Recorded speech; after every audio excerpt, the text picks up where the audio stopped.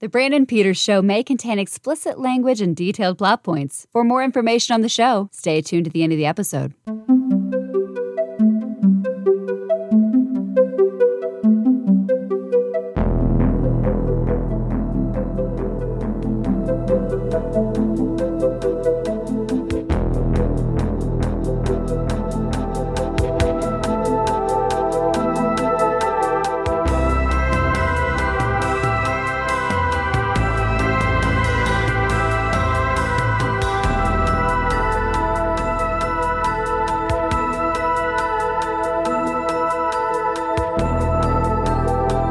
We are now recording, and this is Out Now with Aaron and Abe. I am Aaron, and Abe is not here, but he might pop in. We'll see what happens. Out Now is a film podcast where Abe and I discuss new movies weekly. We dig into movies, be emotional spoiler for your review. The occasional commentary track is something way different, and this is something way different. This is our commentary track for April 2023. We're wrapping up our I Love LA subset of commentary tracks. We started off in January with John Carpenter's Assault on Precinct 13. Then we headed into Beverly Hills Cop. Then we sat in some Rush Hour. And now we are concluding with Michael Mann's Collateral, 2004's Collateral. Yeah, that's what we're going to do for this month's commentary track. And joining me to discuss Collateral, we have from Why So Blue and host of the Brandon Peters Show. He just hit a South Central deer. It's Brandon Peters. Hello. Joining us right here now from the Wrap. He's looking to take a trip away from his troubles on island limos. It's Scott Mendelson. Always a pleasure. Also joining us from the Milky Way Blues. He knows everything there is to know about Miles Davis. It's Yancy Berns. Hey, guys. How are you guys doing this evening? Doing good. Good. Ready to collaborate on the Collateral with y'all. That Naptown rap talent's kicking in again. Yes. I'm glad to have you guys here. Looking forward to talking about Collateral. This should be fun. Okay. So what we're going to do here is talk about the movie Collateral. We all have it currently paused at 5 seconds in. So if you plan to follow along with us, boot up your copy of Collateral, which is available on DVD, Blu-ray, and 4K. Pause it in 5 seconds, and on the sound of go, press play, and you can listen to us talking all about the Collateral. If you're just listening to listen, you're good. You just do your thing. Do what you want to do. Yeah. So, you guys ready? Yep. Yes, we are. 2, 5, 3. So 3. Okay. 3, 2, 1. Collateral. Okay. I can't recall if there was another like DreamWorks opening that had like they messed with the title. The black and white? Collateral. Yeah, they went with this like maybe Gladiator. Does Gladiator do something? That would not surprise me. From the studio that will bring you Madagascar. Where they went with this cool steely gray blue thing, which is like that's fun. It was like wow. So when it's like not Warner Brothers or like Disney, it's like, oh, that stands out because I never see them do anything else. Well, Aaron, I can answer this for you. Yeah. There have been weird things. So the completed logo so there's a lot of variants here. There's some variants here. The Gladiator one, you're correct. It's sepia tone, but here comes Jason Statham. Yeah, we want to point out that. Let's point this out right away since he's only in here for the 3 seconds that he's in this movie. But like seeing this, we'll talk about where we saw this movie. It's like seeing this in 2004 where Jason Statham's still like pretty much at his hottest, right? He's like emerging as like a new action star. It's really cool to be like the transporter just walked into this movie. And from what I gather, he's playing the transporter. Yeah, that's like they kind of just agree on it. They don't. It's not like official. Like in any way beans beyond, they asked the director. They said, "Yeah, that's fine." But it's like a neat thing to be like the transporter just stopped by. That's cool. He was, and everybody liked him in the Guy Ritchie movies. That was kind of like the between Lock, Stock, and Snatch, and then in like 2002, he gets Transporter. Yeah. So he's just popping up in things like he's what in Ghost of Mars, which everyone saw and raced out to see. It was a huge hit. So are we going for non-animation movie variants of the DreamWorks logo? Or... Yeah, no, okay. Yeah. All right, so Deep Impact has stars in the sky. Wow. Yeah. Minority Report take place that's underwater scenery. The Ring has tinted. A different tint to it, then it has a VHS effect added to it. Cat in the Hat has an animated DreamWorks logo that looks like Dr. Seuss. Collateral is black and white. Lemony Snicket's does some crap to it, just like Heaven. The camera pans down from the clouds. The Island has a way different DreamWorks logo. Flags of Our Fathers is black and white, just like Collateral. Sweeney Todd. Okay, so we're going way ahead in time now. Like so there's plenty of them. Sweeney Todd, Kite Runner, Transformers: Revenge of the Fallen, Fright Night, Need for Speed, Bridge of Spies, Girl on a Train, The Post, The Turning, Ghost in the Shell, and 1917 all have variations of the DreamWorks logo in live action. All right, cool. You guys are welcome. Thank you for the information. So let's talk about Collateral. Let's talk about this movie. Here's Debbie Mazur's random cameo in this movie. Mm-hmm. And what's that other guy's name? It's the guy that's like not Jamie Kennedy. The guy's somebody, yeah. Yeah, he's like here's a lot of things. Snarky McJerkface, yeah. Exactly. Yeah, it's like yeah. This movie came out in 2004. Scott, when did you see Collateral? Opening weekend, probably opening morning. Friday morning. Yeah. Saw it in theaters with a friend, liked it a lot. Yeah, it came, the reviews were already very positive. And there was a lot of talk about how this was a very early film that used digital video in an interesting way without, unlike, something like, all due respect, Public Enemies, did not look like a straight to DVD horror picture. Yeah, how about you? When did you see Collateral? Oh, certainly. I'm sure the first weekend, probably. I seem to remember going to see it in Santa Monica. Yeah, exactly what Scott said. Of course, the reviews were good. I was interested to see the acclaimed use of the HD camera. Yeah, in the spirit of holding two thoughts at once, I would say this is probably one of the best movies of its summer, but I don't think it's one of the best Michael Mann movies. We'll get back to that. Brandon, how about you? DVD. I didn't get to it then. I was a college student at the time, so you hated Jamie Foxx. You're just like, oh, I was. Oh yeah. Well, actually, I actually liked him better in this than I did Ray. So yeah, I was pushing for. I wanted him to win that. I was pushing for him for that award for best supporting actor that year. I actually liked a lot of those performances, but his was my favorite of those guys up for it, and that's where I was wanting his win more than best actor. But yeah, so I didn't get to it to DVD, as SD video should be seen, right? But yeah, so it was a really cool movie. Like the big hook was watch Tom Cruise play this really awful human hitman guy, and I was in. Wait, this is SD video? I thought this was HD.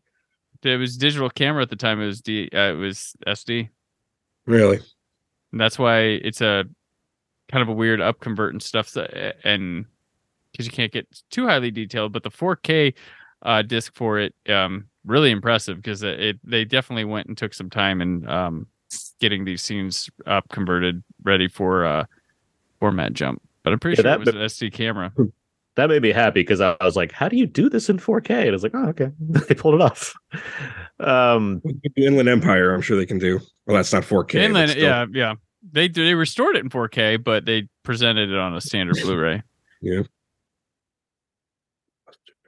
2004. I think Jamie Foxx was the real story here. I was amazed. I think this and Ray, he was phenomenal. I didn't take him. I didn't know him. I thought he was like I just knew him from that character he did on In Living Color, where he played a woman and kind of screwed up his face. I thought he was like another Chris Kattan or somebody. Shanae. This year, I'm like, holy cow, two great performances. He's the best in this movie, I think. From booty call to this, like it's crazy.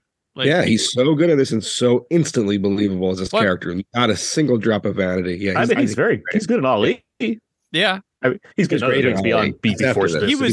He was building to this, like if you were watching him, but like it's crazy because he has that like another In Living Color castmate like Jim Carrey, like the outrageous, super silly guy, turns into this, can do these dramatic roles. Like because Jim Carrey's characters on In Living Color were crazy, and his first movie was like Ace Ventura and Dumb and Dumber, where he's playing idiots, and his is Booty Call, where he plays an idiot, and they kind of have similar paths to where they're trying to head.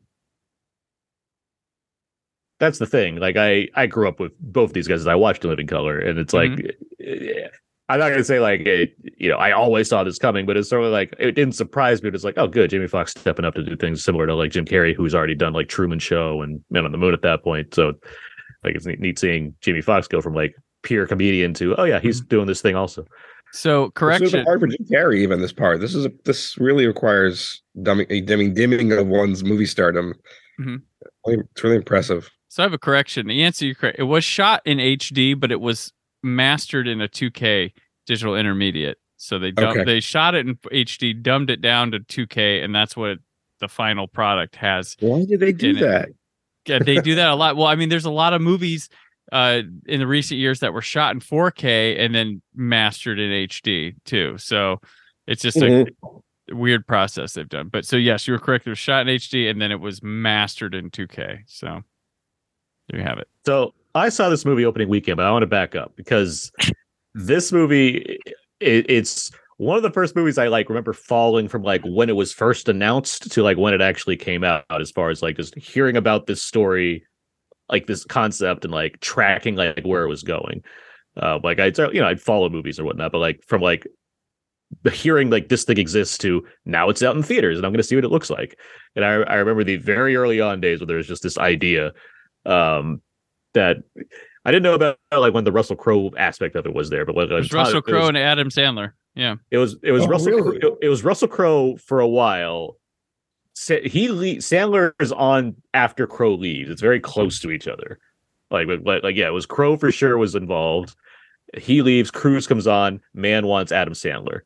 Like that's like the weird time with this thing. But like backing up even further, like it's the story Stuart Beattie writes. Stuart Beattie has like a couple Australian films, and he has a story credit on Pirates, the first Pirates movie, and the director of I, Frankenstein. Eventually, he goes on to direct I, Frankenstein. He goes on to do a lot of crap, but like before that, he has like this. He gets this idea like because he's in a cab. He has this guy's idea. He shares it with the producer on this movie, who shares it with Frank Darabont. Frank Darabont's like, cool, let me give it to my buddy Chuck Russell, who heads up like Edge City production company. Like, we'll make an HBO, cheap movie out of this. HBO's like, no, we don't want it. DreamWorks buys it. They sit on it for like a few years. And then it finally gets picked. Like, they start working on it. Mimi Leader is involved to possibly direct. Janusz Kaminski is apparently like considered to direct. Before Lost Souls. and Fernando Meirelles coming off of City of God. He's announced like he possibly could direct. He doesn't want to move away from his home to LA for 8 months, so he drops out of it. Michael Mann gets on there. Russell Crowe leaves to do something called Eucalyptus with Nicole Kidman. That doesn't happen, but that's like what he left for. Like, it's conflicted with the schedule for whatever that movie is going to be. I'm very curious what that was going to be, but that's what it is. About Australia, something tells me. Yeah, and then I guess Nicole Kidman's like, fuck that. I'm going with Baz Luhrmann. We'll do our own Australia movie. Yeah, right. Nicole Kidman just had Australia fever. She's like, she had to do something to Australia. Cruise comes on. Sandler gets attached. Then he's filmed, like, the thing's moving too slowly, so Spanglish gets conflicted, so Adam Sandler has to drop out. I'm always curious if it's because Spanglish or because he just didn't feel like he was up to it. I don't know. I don't know if the deal was there. But yeah, Spanglish got in the way is the official story as far as Sandler not being true. Sandler but that's what I remember. Do this. Like, I could. He could, yeah. Yeah. And this is 2004. It's after I've seen him in Punch Drunk Love, and that's what I think it's 2002 when I heard about this movie, and I can like Sandler started getting it attached. This is like he plays a guy, drives a cab, and there's a hitman that's like he has to drive around. That's neat. I'm into that. He leaves. Jamie Foxx gets on because Michael Mann's worked with him on Ali, so he's like, yeah, we can make this work. And I'll go into other people that were considered, but yeah, that's the main thing. Like, yeah, it was the Sandler Tom Cruise thing for a bit. That's like the famous thing that could have happened. What if? And then it turns to Jamie Foxx. The thing that's impressive with Fox here is like he's a guy that physically, like, you could, if you saw him and Cruise next together, you'd be like, Cruise don't stand a chance. But he's able to play this character in such a way you buy that. Oh, I'm weary about him taking on this Tom Cruise guy. Like, I feel like physicality wise, Jamie Foxx can be imposing, but he shows such range with this role that he, like, you don't even think for a second this guy could take Tom Cruise. Plus, Tom Cruise is really intense here too. Yeah, they're both doing it quite well. But like, it's weird to think of this is like one of his most, like, I don't know. I don't know, flimsy or like characters and stuff that like isn't hard or dominant. He's subdued. He's low. He's playing. He's underplaying it. You know, he's writing. Ali was before this. I had my chronology wrong. That makes sense. But I thought Ali was after this, but no, Ali was before this, right? So he's been in 3 Michael Mann movies. Yeah. There's some. His right. So I guess I did notice him in Ali, certainly, but still, I wasn't prepared for how good he is in this. I mean, I don't think any of those guys you mentioned. I don't think Sandler could have. He plays it. If this was the first time you ever saw Jamie Foxx, you would think Jamie Foxx was just some guy, like he really just, in the Hitchcockian nature of this thing, he just works so well as the everyman. You root for him so much. Jada Pinkett Smith, I suppose, was at the time already. You root for him so much in that. I think that not every actor would you root for, And there he is. Yeah, I agree. And that, and like you get this nice chunk of 10 minutes of time where you spend with Jamie Foxx. You just really you're with his character. You get it. You're like, why is Jada Pinkett in here? I'm sure she won't come up again in the movie. Well, you could be Davey Mazar. Why is she in here? And Jason Statham was not coming back either. Yeah, it's such a strong standalone character scene that it almost works as a twist when she shows up at the end. Yeah, because she has enough to do to justify her being there. It's character building, and that's his job. Yeah, if you're paying, although there's a huge hint that if you're paying enough attention, you could reason that it's going to have to lead back to her. But it plays it well, so it's not a giant contrivance. If anything, he's coming. He just dropped her off at the same building he's coming out of, so it makes a lot of sense that that it's not just pure coincidence. It's like, no, he just happened to follow this character. She's the Jada Pinkett's the Mitch Ryan of this film. Exactly. Thank you. Gross point blank. Boy, there's certainly a lot of movies that look like this after this movie, but the way they don't do it was really striking at the time. It looks like L.A. Night in a way that no movie ever really had before. I mean, Nightcrawler's probably the best that does this. Yeah. Well, yeah. If you're working with a filmmaker that's good enough and has the time and money to like make deliberate choices with this format, obviously it's going to be night and day from someone that's just they're shooting on video because it's cheap and in some ways easier. Well, he's a Fincher. Sure. He's a Fincher. He figures out the technology. Like I mean, just because digital's easier doesn't mean you're an artist all of a sudden. You have to figure out the format. When was the digital decided? Was it his when he came on board, or was it? Do we know? Well, Lucas was pushing for it a few years earlier. For this film. I'm sorry. For this movie, it's definitely Mann. That's his choice. And even like he fired a cinematographer, the one that was on before this one, because it's Dion Beebe. He does the cinematography here, but like it's who is it? Where did I have it? Paul Cameron was the cinematographer, and he left because of different. Which I have to assume have to do with experimenting with this format, which is something you want to shoot this film on film. You're fired. But yeah, I mean, as far Lucas is pushing it. Rodriguez, I think, is also like he knew what he was doing with this. Right. Like, Once Upon a Time in Hollywood, Once Upon a Time in Mexico was the first time I was like, oh, okay, I get it now. Yeah, because it looked good. Where regardless of how much you like Attack of the Clones, my issue with that movie is I don't think it looks very good. I agree. I mean, I actually made a point to see it in digital on opening weekend after the midnight screen to see if it looked any better. Well, I mean, it did, but not night and day. He's doing a digital film with digital effects at the same time. He's doing a bigger load here. Everything. There's growing pains. I get that, but I mean, it's the final product. The final product. It's like it didn't look very good to me. Like you got better, obviously. Oh yeah, I mean, Revenge of the Sith. Immediately, you're like, oh crap. Yeah, figured it out. Took one film and then he got it here. But yeah, but Rodriguez is a guy who, between Sin City, Mexico, and then obviously the kids films he does, like there are choices he's making in those films that all like they represent the format well. Like it's something and then seeing this obviously where it's not just the aesthetic but like look at these shots, there's like these intense close-ups and everything where you can really just see the detail, and like Mann's been wanting to do that, right? He's always been experimenting with camera stuff like and then there's like Fincher who like looks like no format change ever happened when you watch his movies. Yeah, right. Like there's a brilliance to that. Yeah, like what makes it stand out is just his angles. Like that's how it's like, well, that's obviously not like a film. That can't be a film camera. Like at that point, the way he's using things. Mann stuff. It's like because especially because he loves shooting LA so much. Like you can look at like Heat and feel like if Mann could remake Heat again, he would do it just so we could shoot it digitally so we can get clear night shots. Yeah. Like, yeah.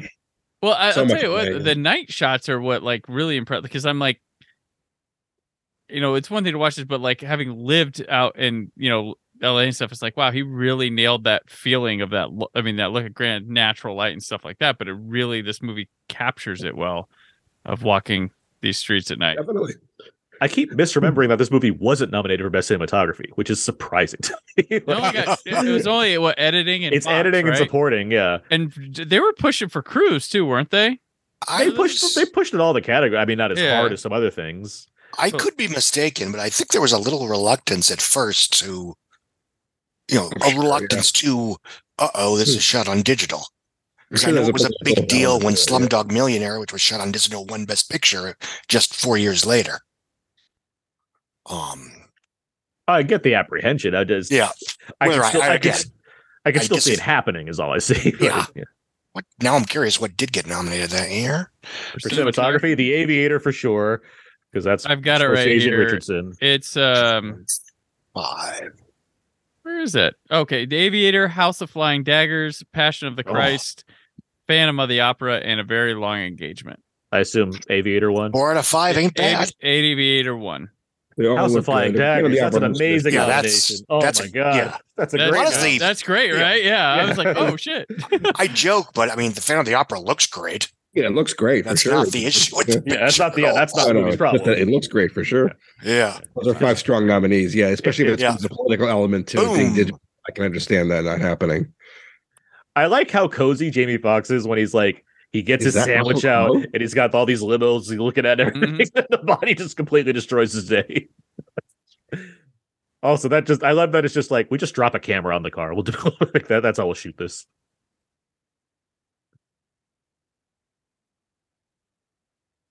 So let's talk about Cruise a bit. Silver Fox in this movie. Yeah. This was back at a time, the end of that time, arguably, where he was so assured in his stardom and his bankability and his drawing power that he didn't feel the need to necessarily run through the generic "I'm still a movie star" motions. Right. Now, this is the kind of role he takes after he's kicking ass with stuff like The Last Samurai and Mission Impossible 2 and et cetera, et cetera. And this and Vanilla Sky also, they were, again, broken record whenever we talk about Tom Cruise, was that, he was a huge star without having to just make action movies all the time. And yes, this is kind of an action movie. And we can debate to what extent, whatever. It was sold as one, probably. It's innovative, though. That's the key. It's not just. It's more a it's more thriller. North by Northwest Hitchcock than For Russia with Love. Yeah, the Coen brothers could make this movie. Like that's in that wheelhouse of that type of thing. And speaking of which, we eventually see De Palma could make this. We eventually see a pre-No Country for Old Men Javier Bardem. Yeah, that's right. But this is almost the pinnacle of Cruise's stardom. Really, I mean, the fact that he could make a movie like this. And it would actually be a big hit. It opened at 25 and change. It legged out to 100 million the summer of 2004. It did, I think, 220 worldwide on a 65 budget. Generally speaking, I would argue that 2004 was sort of the last summer where you had a slew of adult skewing movies that did just fine, thank you, alongside the more conventional tentpoles. You had Troy, which, by the way, made $450 million worldwide. Yeah. You had this. You had The Manchurian Candidate. The Village. The Bourne Ultimatum, which technically is PG-13, but isn't for kids, and it wasn't aimed at kids. The Bourne Supremacy. I'm sorry. Supremacy, yeah. The good one, yes. It's the one you like more. Yes. The Village, Manchurian. You said Manchurian Candidate. Yeah. The blockbuster that we all knew was happening, Fahrenheit 9/11. Yes. I mean, I'm assuming it was an R-rated picture, so I assume there weren't that many young children flocking to that one. Catwoman. Well, I'd say the interesting thing with Cruise that we all appreciate now and stuff, but during Ruffalo just entered it and he gets a sweet guitar riff entrance song. It's what he deserves. Mark Ruffalo in this one. Yeah, right? Yeah. He's pulling off the ethnicity. He's coming off of "You Could Count on Me" here. His big. No, he's coming off 13, going on 30. Right, that's where he's coming. Where he's fucking awesome. Yeah, and that's if I may slightly digress, Ruffalo was doing so well for himself as just charisma incarnate in romantic comedies like Just Like Heaven and 13 Going on 30. He had the Cusack factor in those. Yeah. But there were huge numbers of audiences that didn't see those pictures, to say nothing of films like this or In the Cut or Zodiac. Yeah. So when they go to see The Avengers in 2012, this, to them, new to them, firebrand of pure scorching gee whiz movie star charisma, I said then and I'll say now, that's a huge reason why that film works as well as it does. Yeah. Good actors do good acting. Yep. I mean, I have nothing against Edward Norton, but it would not have been the same. Yep, true. Yeah. Well, no, he's like, he was good before. Like he was making, I don't know, there were kind of like movies that he made enjoyable by his presence in them. Like what was that Jennifer Aniston, Kevin Costner one? I was like, yes, rumor has it. Not a good movie. Not a good movie, but he's good in it. Just like Heaven, like all these. With View from the Top. Yeah. And if you can't afford Mark Ruffalo, Patrick Wilson is available. Right. Which he had the same, like I mentioned, Cusack. Cusack was had the same thing. He had these movies that were like, but he was fun to watch in them. And he had that. He was such a sensation in that You Can Count on Me, though. I'd never seen it before. Yeah. It was like Marlon Brando or something for the first time. Yeah, that was his breakout role. Yeah, it's these shots that I like because it's like Mann's he doesn't need to put it against the dark background, the nighttime background, but he can because it's digital camera. He doesn't have to put it against like a wall or something, and it looks good. It looks real. So much stuff in Ruffalo's hair. The characters can look like Michael Mann film characters, right? They're caught in this HD world, which is cool. I mean, it's like Tom Cruise looks like a stylized character from the '80s with his silver coat and his hair, and he's in this world that looks more like the real world. Speaking of Ruffalo, by the way, Val Kilmer was originally this role. Oh, okay. Val Kilmer was cast in this part. He was supposed to play that role, but then Alexander happened, and Oliver Stone famously shoots very quickly and under budget, so obviously it wasn't. You got Douglas Scotted. I think he actually just took Alexander instead because it's a meteor role. That's fair. Yeah. What I was saying about Cruise is what we've learned so far. He has, regardless of whatever, stayed his course and done his thing, and it's really kind of panned out for him. Like when he did Top Gun 2, it looked like oh boy, is he getting? No, he actually wanted to fucking do Top Gun 2. Like, is a passionate project there. It's not some slouchy, here's the IP again. And yeah, people get excited for these. Just done his thing, and because he's pretty one of a kind, right? There's rarely I can't think of a spot where it's like I need to do this to pay the mortgage. Like I don't know what that film would be like. Right. Like Tropic Thunder is like, yeah, why not? Why would I not want to do this? Yeah. Rock of Ages is maybe the one curiosity I have as far as like why. Austin Powers and Goldmember. And Tropic Thunder. I don't think he did it to pay the mortgage, but I do think Night and Day is sort of this weird movie where he's sort of very much remember how much you love me. That's definitely like movie, let's make it. But let's do something. I do think it's compromised because of that. Yeah, that's definitely like it. Let's do something fun to like break up the pace of these serious movies I've been doing. And I will say this: obviously, in this film, he is completely the asshole, the villain. There's very little "quote unquote" Tom Cruise charisma. To the extent where it would be inappropriate. And one thing I love about him is, a few years later, he plays in Lions for Lambs, and he plays this firebrand, conservative senator, and he never winks. He never does anything to assure the audience that, no, don't worry, he's just acting. He's not like that guy in real life. And I remember that movie came out around the same time as Charlie Wilson's War, where you had Julia Roberts and Tom Hanks playing somewhat conservative politician characters. And all due respect, it was full of winks and nudge, and don't worry, gang, we're really, we're still Democrats. Anyway. Lions for Lambs, that's the prequel to Edge of Tomorrow, his character there. Yes, right? yes. We're talking about Charlie Wilson's War. I love Charlie Wilson's War. Terrific movie. It's a fun movie. I do take issue with those two performances because I think they're very self-aware. While Lions for Lambs, I mean, basically it's Tom Cruise using the Tom Cruise tools to a terrifying degree. Mm-hmm. Yeah. Basically playing Greg Stilson, a more realistic version of that. Yeah, but the problem is that Lions for Lambs is a very forgettable and not very good movie where Charlie Wilson's War, I'm not going to say everyone's talking about it all the time, but it's a more entertaining A lot movie. more people saw it. Yeah. That was up for some Oscars, wasn't it? Phil Hoffman was, and they showed a ridiculous clip of him in the Oscars in this supporting actor role. It's like one of him, like, just, if you've never seen that movie before, you just see like this random man screaming with a giant mustache on his face. It's like, what was that? What was this? When he slams the glass door and breaks it, it's a great scene. This right here with the cop pulling him over, he has to tell him they hit a deer, and the cop says a South Central deer. That just makes me laugh every time. It's just a good line. Yeah, I'm Slauson.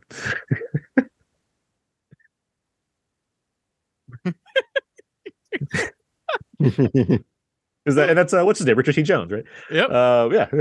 A lot of little nice cameos in this movie. Let's see what else. Because I knew him from Judging Amy at that point. Yeah, that makes sense. As far as other considerations for Max and Vincent, let's see. Edward Norton was offered both roles. DiCaprio was offered Vincent. Yeah. Travolta was considered for, I assume. This was that time. This was like every role for Travolta at this time. Sure. Colin Farrell was considered for Max. Johnny Depp was considered for Max. Stuart Beatty wanted De Niro to be like, yeah, right, because Taxi Driver.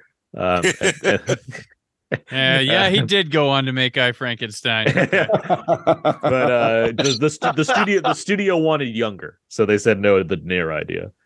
The most interesting one is Cuba Gooding Jr. was up for Max, or they tossed that around, and he said no. He rejected the role, thinking he'd be miscast because they're just like, but you're Jerry Maguire reunion. It's like, I don't want to do it. But then years later, he plays the Vincent role in a movie called The Hit List with our friend Cole Hauser.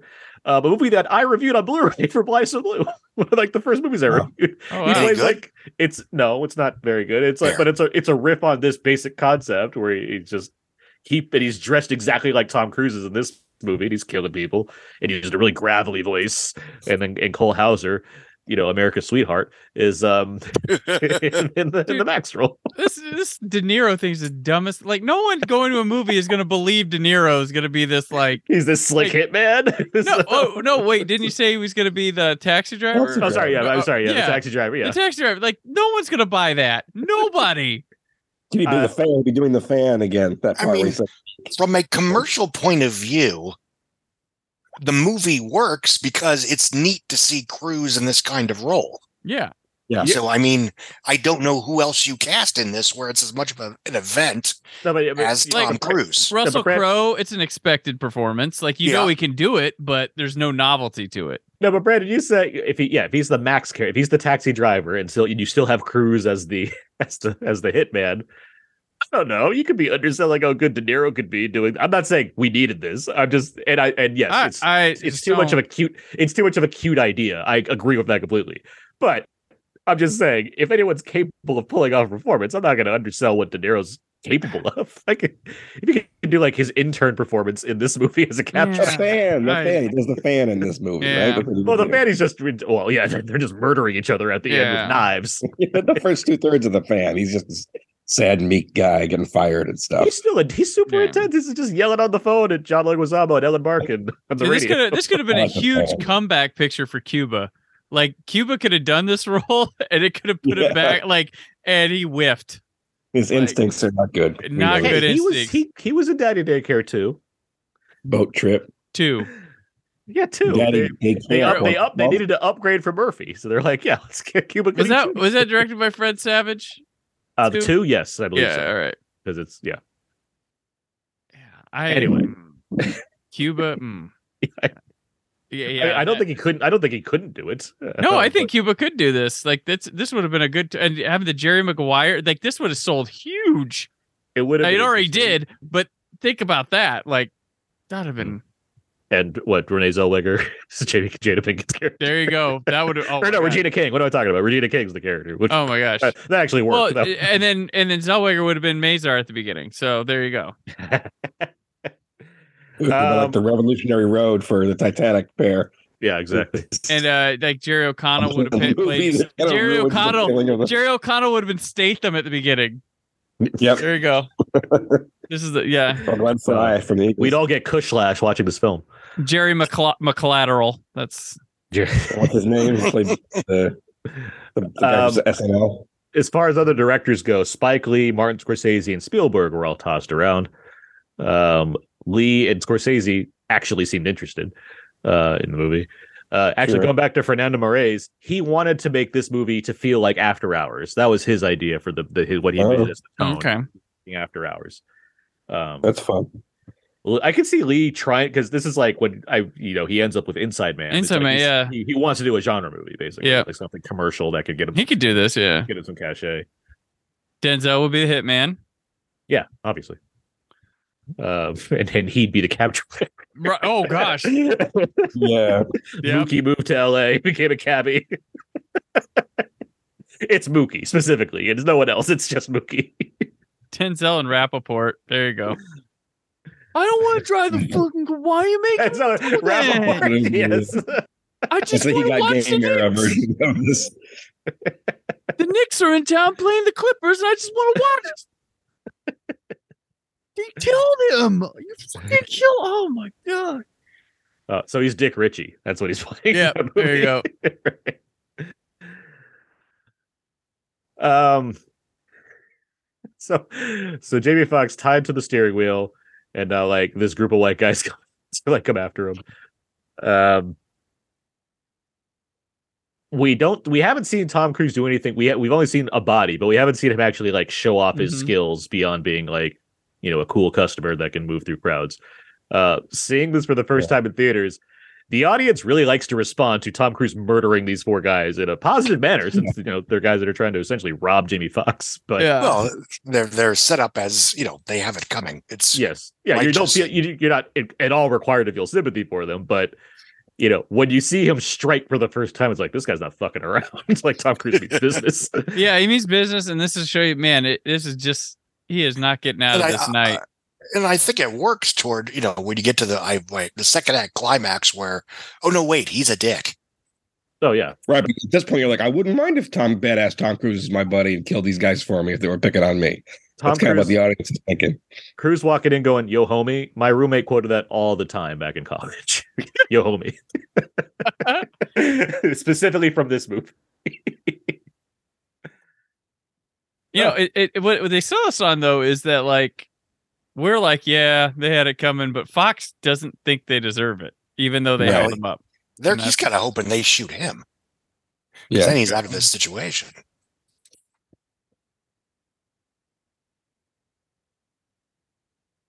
So Cruise takes on the silver hair, as we said. He's unglamorizing himself. He has this kind of big, very hefty 5 o'clock shadow. The prep for this film, like this is Michael Mann, so he does research for all this stuff beforehand, and everything. He had all of them do stuff, right? So Tom Cruise works as a FedEx employee for like a couple days to like get a sense of how to like go in and out of situations without people really noticing you. That's got to be fun. That's his homework. Just be Tom Cruise blending in. I believe Fox had to roll with cab drivers and everything, do that kind of thing. The Jada Pinkett stuff's the most interesting. It's on the special features for this, where like she like researched with like actual lawyers and whatnot, and she met like people that would believably be her parents in this scenario, which is like that's really deep for a movie like this. Like, yeah. Just to like get an idea of like what these backstories on for all these characters. Like Michael Mann doesn't fuck around. No. This is 2004. Is this his first movie since Ali? Am I missing something? Yep, that's it. I think I looked up his Insider Ali. Insider Ali, this right? Yeah. and it's what Mohican's Heat inside of this or Yep. Ollie. Yep. Yeah. No, he did a Manhunter Mohican's Heat. He did a Mercedes commercial, or is that Mercedes the singer? Hang on. It's a Mercedes released a trailer for a new thriller called Lucky Star, which stars Benicio del Toro in British movie theaters and on television. The 2.5-minute trailer centers on a gambler named Mr. H who bets and wins at casinos and in stock market, which garners attention of a shadowy government agents. Oh, so they're trying to go after that BMW Clive Owen money.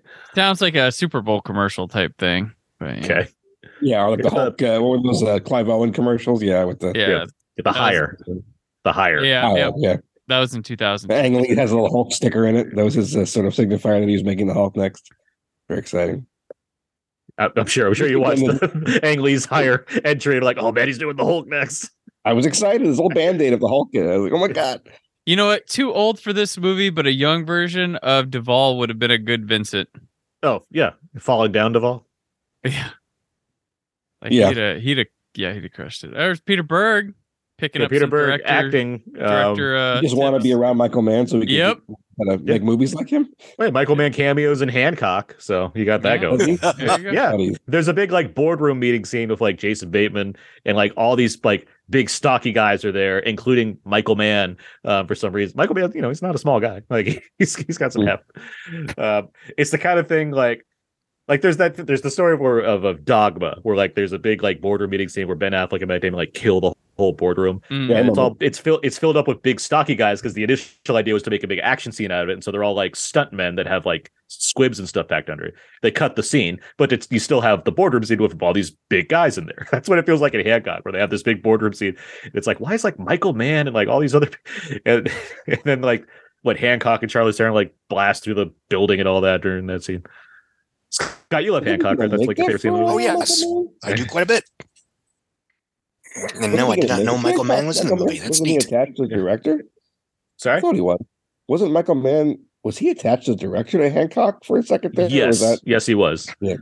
Similar to this movie, I was very involved in watching the production of that one because I remember that whole like the initial draft of that screenplay was like Will Smith's going to star in this thing. He's going to play a superhero who is washed up and he sleeps with his friend's wife or something like that. Was like the log line I kept reading was like, and that's where it ended. It's like, so what's the story in this movie? Like, what are we doing here? Movie finally happens. Like, well, it's not exactly what the initial pitch seemed to be, but all right. Right. So is there a sense that this is Michael Mann? I mean, is this Michael Mann for hire this movie then? And if so, is he doing that because Ali wasn't, I guess, beloved in all corners? I think he just came through it naturally through the. Yeah, Crow got him here. Crow got. Crow was attached to this first, and he got Michael Mann involved. And then Crow had to leave, and Michael Mann stayed. But I don't know. I think he's just interested in the material. Like he moved it to LA himself. He wrote all these backstories and stuff. He's not. He did all the work he does on a Michael Mann movie. Like it's not any different. But he's got to share the movie with Tom Cruise and Paula Wagner, I'm sure, right? Like they're. Yeah, but Cruise, like Cruise, the guy that's like, I want to work with directors I find interesting. So that's I don't think he's going to run the show. Well, when I said earlier that I thought it wasn't Michael Mann's best movies, it's because I think it's partially Tom Cruise acts a little bit like a black hole in this movie in terms of he has to still be Tom Cruise in a way that he wouldn't be if it was a complete Michael Mann picture. You know what I'm saying? This is sort of a little more audience friendly. I think Tom Cruise's instincts are a little more sort of right down the middle. Nothing wrong. Elaborate on that because I don't know what you mean. I just think that the way. We were talking not too long ago about Miami Vice and how that movie is so Michael Mann that you have to watch it so closely. If you don't watch it closely, you probably think it's a terrible movie. If you do watch it closely, you pick up on the storyline because it's communicated it's so terse and so you have to watch so closely to get what's going on. And I know that's the mode he wants to work in. And this feels more like that crossed with a big Tom Cruise vehicle. Let me ask you a question. Yeah. You love Cape Fear. Now that is a very commercial Scorsese movie, right? That's a very compared to other Scorsese movies that are entirely personal to him. Yeah, but we know that Scorsese and De Niro have this brotherly bond that they're going to do it together. They're going to have some reason for wanting to do it. And I'm not saying I feel any kind of a clash. I'm just saying that Heat and Ali and the other pictures we talk about are a little more terse, is all I would say. And this, I think, is bent a little bit more towards audience pleasing, which is not a knock against the movie, but it's the only reason I always feel like if the Tom Cruise role were Russell Crowe or somebody who wasn't quite as, I feel like Cruise is very Cruise adds a bit of a producer edge to him wherever he goes. Yeah, he brings his own instincts in, and you have to listen to him because he's a filmmaker in some ways, you know. And I think just having to share the spotlight a little bit makes it a little bit less, to me, of a tour movie, which is fine. Who cares? As I said, was one of the best movies of that year, so I wasn't complaining at the time. But in the long run, it's not one of my top 2 or 3, although it's one of the better. If I were to think of the best Tom Cruise movies in the last 20 years, it would be up there probably. I hear what you're saying. I like this movie a little more than you, I say, I guess, as far as the Mann canon goes, but I get what you're saying. I mean, it's like, if you're coming off of Ali, which is a multi-year affair to make and wasn't as successful as they might have hoped. Yeah, your instinct is to, let me make something a little bit more commercial so I can keep making movies the next time around. And then, he pivots to Miami Vice, which is the most Mann after this movie. So I get it. I do think it's interesting, whatever you want to call it. Cameron Crowe makes Almost Famous, which is not a success. So then Tom Cruise rides to the rescue with a more commercial. It's almost a hit. It was an Oscar success, though. It got a lot of Oscar nominations. Yeah. Oh no, it's one of the best movies of the 2000s, but I digress. Oh yeah. So Tom Cruise comes right to the rescue with the comparatively more commercial Vanilla Sky, and then Michael Mann's Ali doesn't quite. What was that? Is Vanilla Sky it makes money, but is that a movie that's well, I think it's from a time when you had big movie stars and high concepts, and that was enough.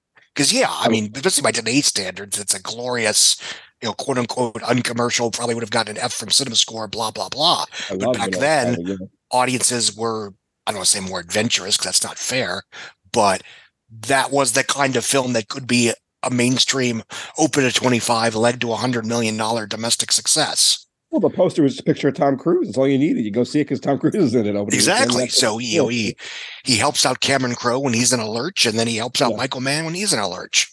Yeah, good point. And he sure as shit helped out Christopher McGuire when he was in a lurch. Holy shit! Although he obviously repaid him. Is Mann in a lurch though? I mean, it's like a movie that's it does make money. Like, it's not a flop by any means, and it's a multi-Academy Award. No, it makes 88 on a $118 million budget. Okay, so it didn't do well. I mean, I like it, but it was a flop. Again, it's not the big bear hug of a biopic that we probably. I didn't realize it cost that much. That's all. Yeah, no, it's an expensive movie. Because they actually go to Africa. Like, they do things in that movie that helps. Like, it's very authentic. Oh, in the head. This whole sequence of Barbara Chaka Henry, it's really good. But I also like that I don't know what Vincent's game is here beyond. Well, Max is on to me. I can't just leave him in the cab, so I will just fuck with this guy, like making it more personal than I needed to. Which I guess lends to credence to what you're saying, Yancy, as far as like, if this was like a cold-blooded hitman, we wouldn't have this whole conversation set piece. We just have Tom Cruise like find a way to shoot this guy and get the fuck out of there. Right, and without, I don't know. I mean, like, obviously that's a place where Michael Mann and Cruise agreed is to slow this movie down for 10 minutes for that scene is the absolute right thing to do at this point. But I don't know if that would have been everybody else's choice to do. The variety and kills, and that's the first one we actually like see firsthand too. Yeah, and you're shocked, but we're in Fox's perspective because he hasn't seen the other ones at this point as well. So the tension in the tension in the movie in the Tom Cruise character is that he kind of wants Fox to think that he's an okay guy deep down inside. They're just doing a job, right? Yeah, he's going to murder him, but he still wants him to think he's okay. You know he's never going to kill Jamie Foxx. By the end, you know he will not kill Jamie Foxx for anything, for some reason. No, he won't kill him until the end of the night. He'll kill him eventually. But it's very clear. That's why they tell the story of the other taxi driver. This is what he does. Yeah, and it's the same as the dude in Walter deliver the money. He can't hold the phone, deal with the contracts, and drive the car all at the same time. I don't think he wants to ever. I think by the end, I don't think he wants to kill Jamie Foxx at all. Oh no, yes he does. Why would he? Yeah. He doesn't. He's not going to string him along. He's got to. I mean, the guy has a code, and no matter what, he's going to stick to the code. Even I think he does. It will bug him, but he's going to stick to his code at the end of the day. Yeah, it's bothering him more than normal when he's dealing with this kind of thing. Maybe you're right, but he still thinks he wants. It's his principle. He's just a guy doing a job. It's like. Well, I think he sees this as part. He's a big part of the job, the entire job. As far as for this night, I need this guy. He needs to be with me at all times. I want to protect him, and I'm going to treat him like a human. When the job's done, the whole thing's done. Burn it all. Burn it down. He's gone. He's out of there. Yeah, he's like, I want him to at least believe that he's going to drop me off in an airport and we're going to call it a night. But I'm still going to kill him. You got to go back to like Heat, where De Niro in that movie is like, don't get too attached to anything that you can't drop in 30 minutes. And I think Cruise's character here lives by that. They're dressed exactly the same. He's dressed just like Heat, like De Niro is. De Niro would never do that. De Niro's character would never treat someone like that. He's got to honor among thieves thing. But I'm saying the guys that live by codes, their codes are slightly different. He's more brutal. He's cold. This guy's colder because he's younger. De Niro's experienced. He can get away with this kind of thing. He knows what he's doing. He doesn't push the issue at the end. Jamie Foxx. He doesn't force Tom Cruise to try to kill him. It's clear that he's going to do it. I don't remember. I haven't seen this in a while. They get into a standoff, and even then, it goes back to the same thing. We'll get there. We'll talk about it when we get there. We'll put it that way. I think he likes him. Doesn't want to kill him. No, he doesn't want to kill him. He tries to kill him. Over his own life, maybe, but I think he's trying to redeem himself through this guy somehow. They're certainly having more philosophical conversations than Cruise is probably used to having, being in these scenarios, just because of how personal the escort aspect of this relationship is. But I like this, by the way. That I think some of it is to get Jamie Foxx to buy into thinking he's a special one when he is just the next cab driver to Tom Cruise. Right. Oh, maybe you're right. Yeah, because otherwise Cruise has to delay his whole mission so he can find another cab driver and do all the things again to get the whole mission back going. A lot of his thing is getting details from Jamie Foxx that he openly gave to Jada Pinkett earlier, but he's very reserved about with Tom Cruise even before he knows who Tom Cruise is, because the conversation before, he talks about his future, what he's wanting to do with Jada Pinkett. Cruise gets in, has a similar approach, and he zips up and is like, I don't want to talk. I'm not talking about that. Well, the tones are all different and everything too, right? He's not Jada Pinkett who he's trying to flirt with. He's Tom Cruise who's just another ride. Right. Now this is a scene that only Tom Cruise, and I can't imagine Russell Crowe pulling this off. This is a scene that Tom Cruise can do almost better than any actor ever. Maybe Paul Newman, where he's got to suddenly be familial to this guy's mother. Well, with Russell Crowe, it would be a comedic scene. With Tom Cruise, it just kind of fits. Because it'd be more over the top because you know how intense that Crowe is, and we haven't seen like a lot of lighthearted Crowe stuff hasn't come out. So if you'd see him change to this lighthearted kiss ass tone with this mom, it'd be a lot more belly laugh played than just kind of a smirk. Yeah, people didn't fly in to see his comedic performances for Mystery Alaska and of course Virtuosity. You don't feel bad. You guys don't feel bad at the end when he's on the train, Tom Cruise, a little bit. I'm not saying that's not the argument of it. Well, I mean, for one thing, yes, he's a terrible person. I mean, like there's an interesting irony as far as him telling his subway story, and then it ends with him being the guy that's alone on the subway. But as far as he's a little bit more complex than you guys are giving him credit for in this movie. I would argue with you on our principle. He kills people for money. He's a dick. Just because he's complex doesn't mean he's supposed to be sympathetic. He's interesting. Yeah. He's supposed to be an anti-hero. If Jamie Foxx wasn't in this movie at all, it would just be a movie about Tom Cruise, the kick-ass hitman. Yeah. Well, then the movie would be different because we wouldn't be seeing... We'd probably be less likely to see that his victims are... I mean, part of the empathy for the people he kills comes through Jamie Foxx's eyes. And that's one reason he's there, is to prevent Vincent from looking too hip and cool and badass. Well, I don't think Vincent pull us back from the brink. Vincent doesn't need to be sympathetic. He just needs to be interesting. And he's very interesting, but he's still a dick who kills people for money. This is also, just to keep this in terms of like context around this film, this is it's 10 years after we've gotten Pulp Fiction and we've had all these cool hitman movies, regardless of how good they are, where we have all these hip guys that are, it's cool to be a hitman, it's cool to be an assassin. And here's one, it's like, this guy, he's a terrible person. This movie wants to make it clear, it's not great to be a hitman. It's like, there are people that are affected. I think where there's like a subtextual sympathy that you might have investing in here with him is that you, like I said, he's got this code, he's got these rules, and you're kind of like, does he complete these rules? Because this guy always gets his job done. So you kind of lean that into kind of having stakes for him as a viewer, knowing what he's capable of, that not like, oh, this guy's gonna get redeemed, not like that sense, but there is a sort of stakes with him. Okay, I'm not saying he deserves to get redeemed, but I'm saying the character as he plays it wants this Jamie Foxx guy to think that he is just a guy who's doing a job and not a profoundly bad person or an evil person. I can see that. But I don't think the movie has any illusions about that. Yes. Yeah. The movie knows that he's a dick. He wants that from him, Yes. He thinks that's why he lets him run away here. He thinks he wants some kind of absolution from this character for some reason. No, it's the classic, it's not me, it's something you did. It's that type of thing. Here's this running. Yeah, here's a Tom Cruise running scene. I'd be scared if Tom Cruise running after me like that. Yes, I would. Oh yeah, God. Without a gun. It's intense. Like it is. Like it is a full all my weight forward charge. Like it really is. Like Tom Cruise was not close to Jamie Foxx, and he caught up to him. He was very far away. By the way, going back real quick to the mother scene. Yancy, it is very funny, and that the line before they even get there, when he asks if he wants to buy flowers, like, that woman held you in her womb for 9 months. That is a killer line that Tom Cruise can tell. As far as us liking him, or having some sort of empathy, the other thing to keep in mind, he's Tom Cruise. I mean, the guy bleeds charisma. The guy bleeds charisma. I mean, we're inherently going to. I mean, this is one of 3 villain roles he has with vampire and Taps.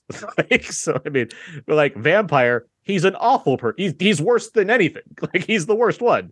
But you're like, oh, I don't want Tom Cruise to lead. I got to deal with mopey Brad Pitt for the rest of the movie. If I get Yeah, true. I like how very dead these bodies seem, and when I say that, I mean the bullet holes look like what an actual bullet hole would look like, not like a brain's been blown away in some cartoon movie. It's like, it's just like really small holes because this guy is this professional hitman gun. Man got into that with Miami Vice too, with these really forensically accurate, people being blown apart in these ways that are, he spent a lot of time looking at this stuff.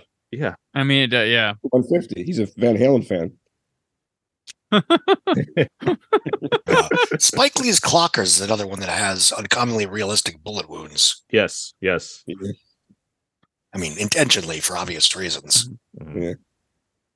Boy, Ruffalo never tried this hair thing again. I just keep looking at that hair. It's awful. It's in the cut is similar. Is it? Okay. In the cut's very similar to this, and they're around the same time, so it makes sense. But he's playing he's not scuzzy in this, but he certainly seems like a guy that's awake most of the hours of the night, and that's the kind of role he's playing when he's not playing romantic guys or whatever. It's like the warm and fuzzy. He's a warm and fuzzy charisma is what it is. He fights against that, and it's in the cut. But he's lovable. They're like, you're still a pledge. You can't look handsomer than our leads yet, so you need to have the slick back hair and the goatee. So sorry.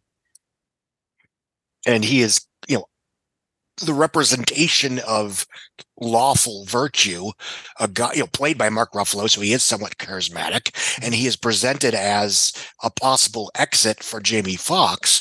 So when Tom Cruise kills him, that sort of solidifies the whole, Tom Cruise is a dickhead. Yeah, and it's cold too. I mean, yeah, he's the biggest red herring in this movie because you absolutely he's Scatman Crothers. That's his character. Yeah, in the movie. Yeah, no, that's exactly, and I like the surprise of that. Building into,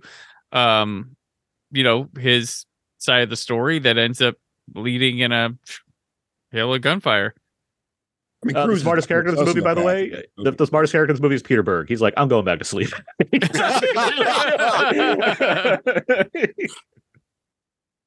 I got to direct the rundown in the morning. I'm out of here.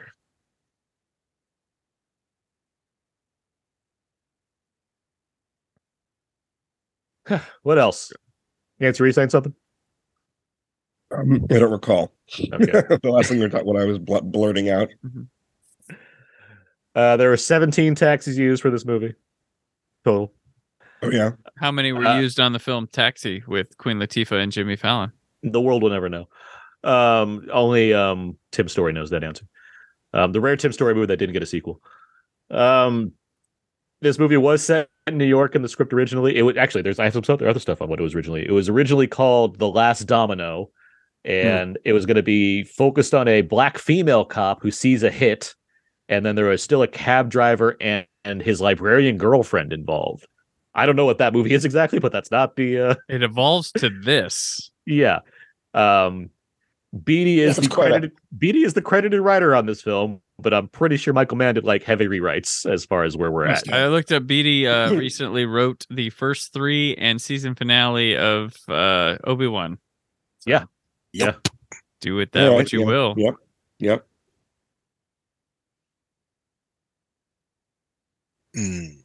That was just the last movie where Cruise, I guess you probably talked about this, where he's taking something of a chance, or no, Lions for Lambs. No, there's other. Well, things. The Valkyrie was seen as him.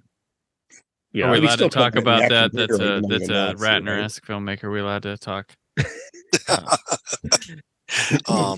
There's a lot of people in that Does it list. exist?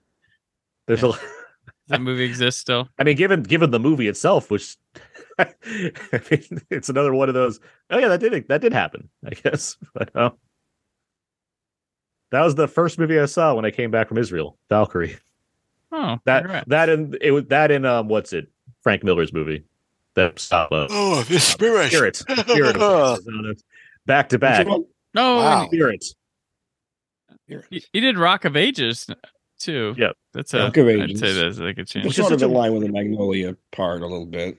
Well, because he's not like the focus, but it's like, well, it's Tom Cruise. Anytime he's on screen, it's like, well, yeah. And there was some hesitancy about Ghost Protocol because of 3 at the time, and there was the rumors that Jeremy Renner was going to take over Mission Impossible, and like there was rumor after 3 that Brad Pitt was going to be the new lead. I remember that Mission Impossible. Now, when we say there were rumors, does it really go beyond that? Because that's my question. It's like judging by Ghost Protocol, everything from it was always bullshit to stories claiming that Tom Cruise refused to shoot the scenes that would pass the torch, and thus they didn't happen. But it's like watching Ghost Protocol. It's like, what version of this movie is Tom Cruise giving up at the end to be like, you go, Renner? Like, I kind of wonder when I saw it. I was like, are they going to flip on us and he's going to be John Voight for this one? Because because I go in there thinking, I'm like, well, there's a planned transition here, and like, no, it's just a new Mission Impossible adventure. He's talking about how McQuarrie. Awesome. He's talked about how McQuarrie really saved that movie. So I do wonder if there was like a version of that script, or it was more, you do me kind of thing with Renner, and then McQuarrie comes in and is like, let's just make a fucking great movie instead. Yeah, was that before or after Renner's Bourne movie? That's before, but Renner's still on the rise after Hurt Locker. Because Renner's signing up for... It's kind of like an office guy that gets pulled into the Mission Impossible team. Yeah, he's Brandt. He's the guy. He's Tom Wilkinson's assistant, essentially. It's in the field. Like he was that's it. No, the other thing, he has a backstory. He has like a tragic backstory or whatever, where that Cruise was involved in, right? Like he didn't protect. Yep. Yeah, he was the guy assigned to watch his wife. Yeah, he thought. Yeah, and he effed up in one way or another. And, yeah. So that's why he went to be the office guy. He got out of the field. Yeah. So the movie's essentially more of, I'm like, not only am I not giving you my role, but I'm bringing you back to work under me, like, as punishment for even suggesting you can take over for me. It's funny, and especially in retrospect, Jeremy Renner isn't the first generically handsome white guy that was pitched as the quote unquote the next Tom Cruise, but he was brought in to replace, Matt Damon as Jason Bourne, replace Tom Cruise on the Mission Impossible movies. He was cast as an Avenger. From one little scene Oscar winner that, Those stars on the rise. He had been around for years on TV and stuff. He was very good in The Town, but most of these roles were cast before The Town. But he seemed like a James Cagney sort of in The Town. Yeah. He never struck me as he was going to be a big star. He's not really that handsome, to be honest. He has a pug face. But what's not going to be the new Tom Cruise? That would be wild. What serial killer did he play? Is it Manson? Oh, he played what's his name? The one that was just done by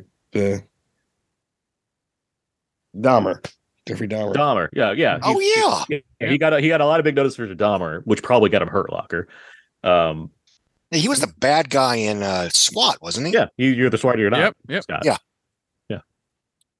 You're the SWAT, you're not. That's the line. You're either SWAT or you're not. Okay. If it sounds like I'm bagging on him, I'm not, because I think it's how he's used in MI4 is wonderful. Yeah. Good. I think he's great. incredibly charming and charismatic in that picture. Yeah. In a way, partially because he doesn't have to be the stoic He's like hanging over the fan. for Ethan Hunt.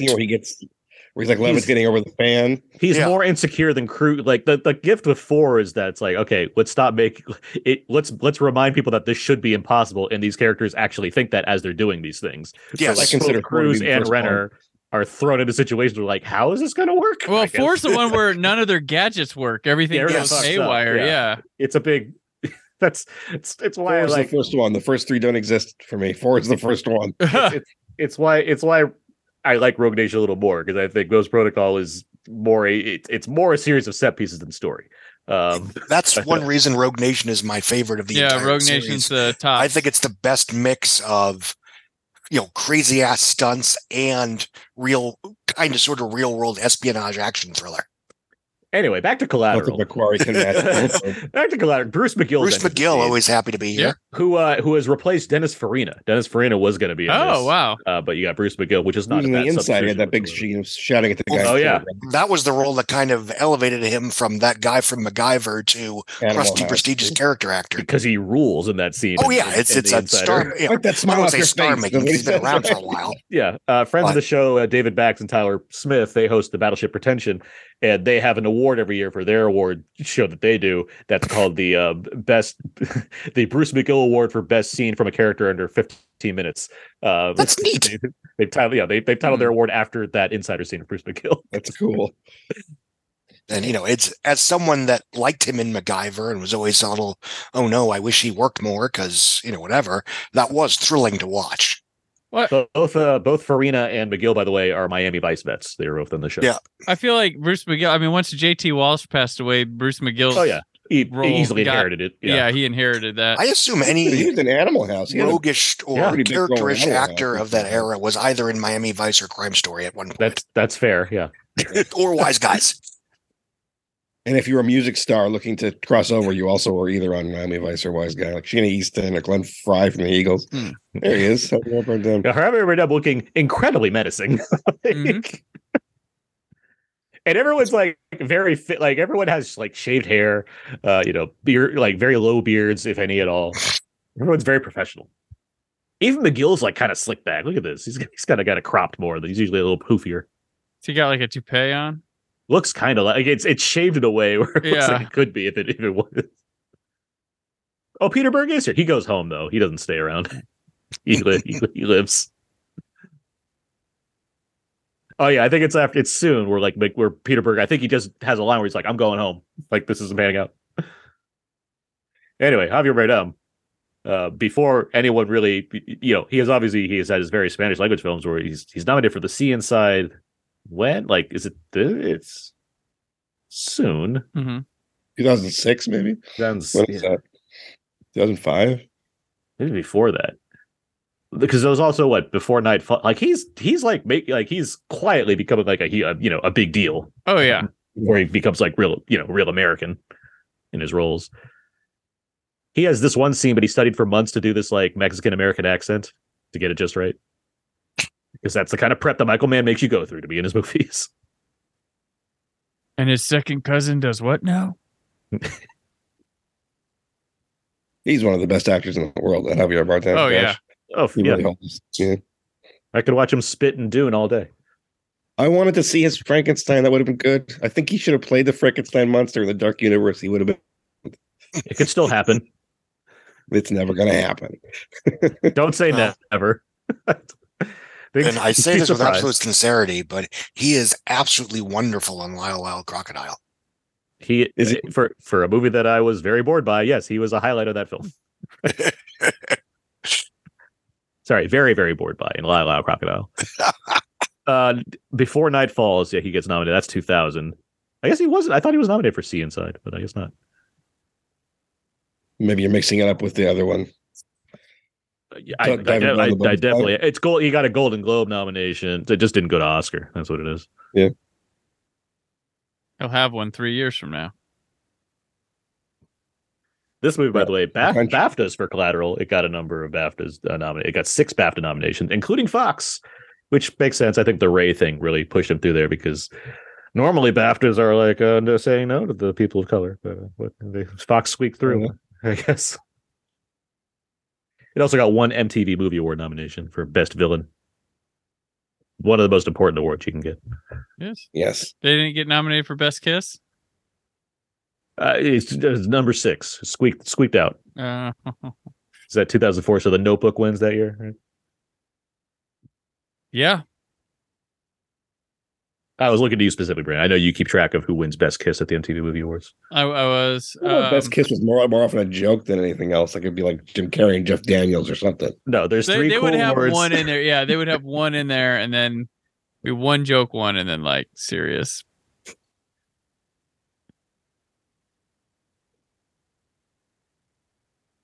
Is this the best Jamie Foxx scene in this movie? When he has to like go from being his character to playing Vincent?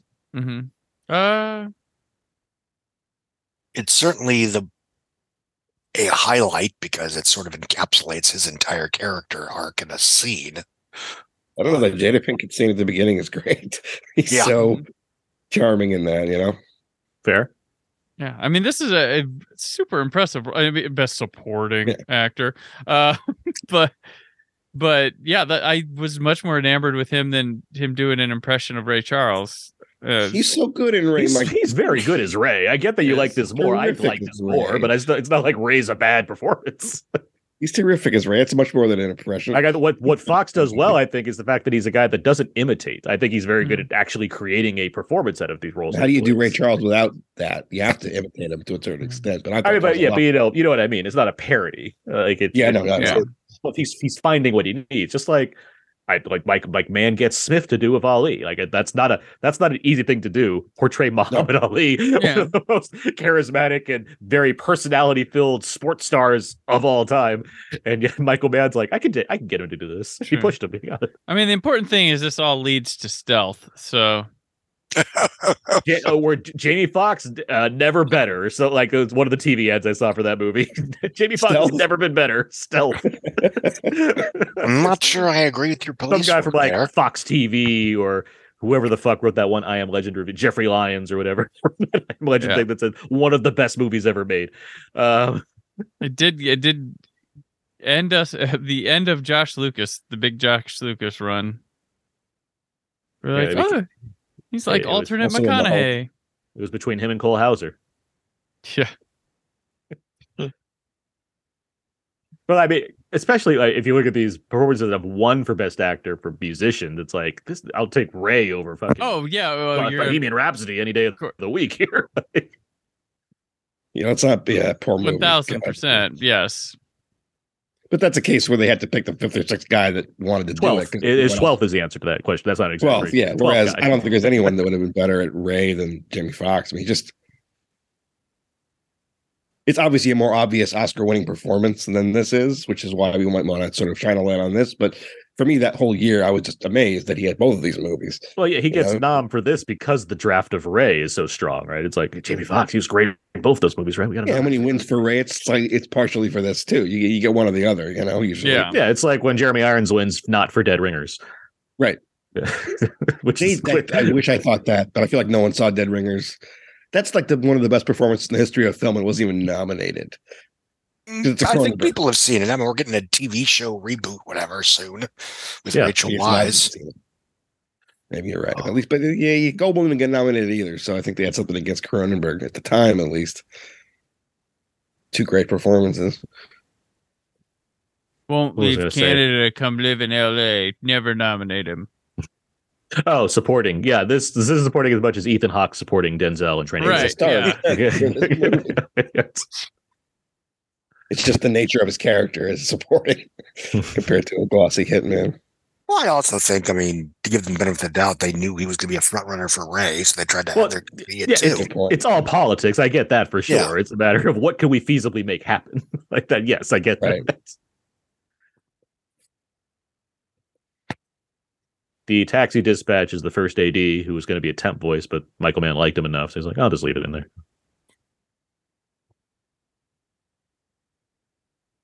As it's not it, they couldn't afford Peter Boyle to replay the Wizard.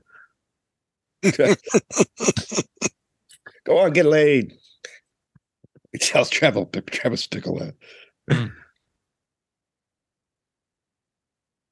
If you want to talk about contrivances in this movie, the whole Mark Ruffalo thing is like, I heard about this guy up in the Bay. You know, there was a cab driver. He went crazy, killed a bunch of people. I thought there's somebody else in that cab. Like, he just knows the exact plot of this movie. That's the thing. It's like, all right, that's Beatty. That's cute. That's cute. that's nice.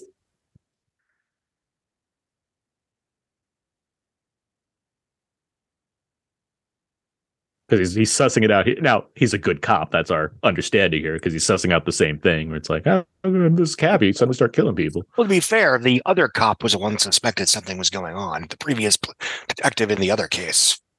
Yeah, he got the idea from, but just the fact that he's heard of this exact same, he read the script is like, I've heard about this before. He read that script. Yeah. It was called The Last Domino. It had a black cop in it. The Last Domino. That's a bad title.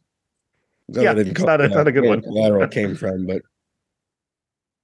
this wasn't too long after Collateral Damage. They almost changed the title because of that. They didn't want it to be associated with Collateral Damage because it wasn't successful. Yeah, but they stuck their. I'm sure Michael Mann put his foot down and said, "No, that's the movie." Like, well, nobody saw title, that, Collateral. So we can take the like why? Well, no one saw that, so we're home free with this title. Mm-hmm. Pretty much. Should run Collateral and Louis Malle's Damage on the same night. Movie.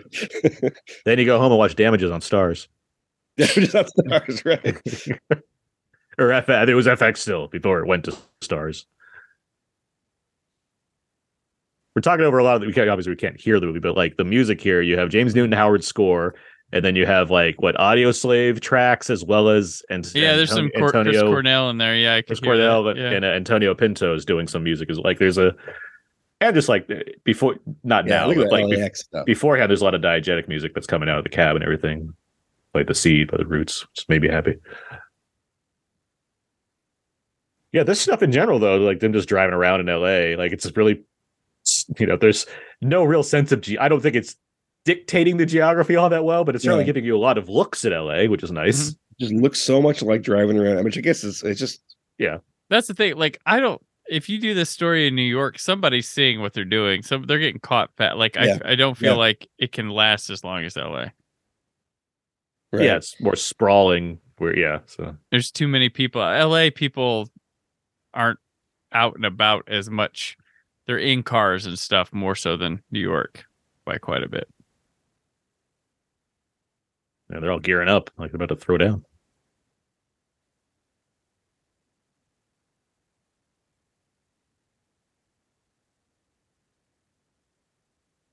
I think there's a lot of the same like extras as Crank, which comes out like a year later or 2 years later from this, given that there's Mexican gangs.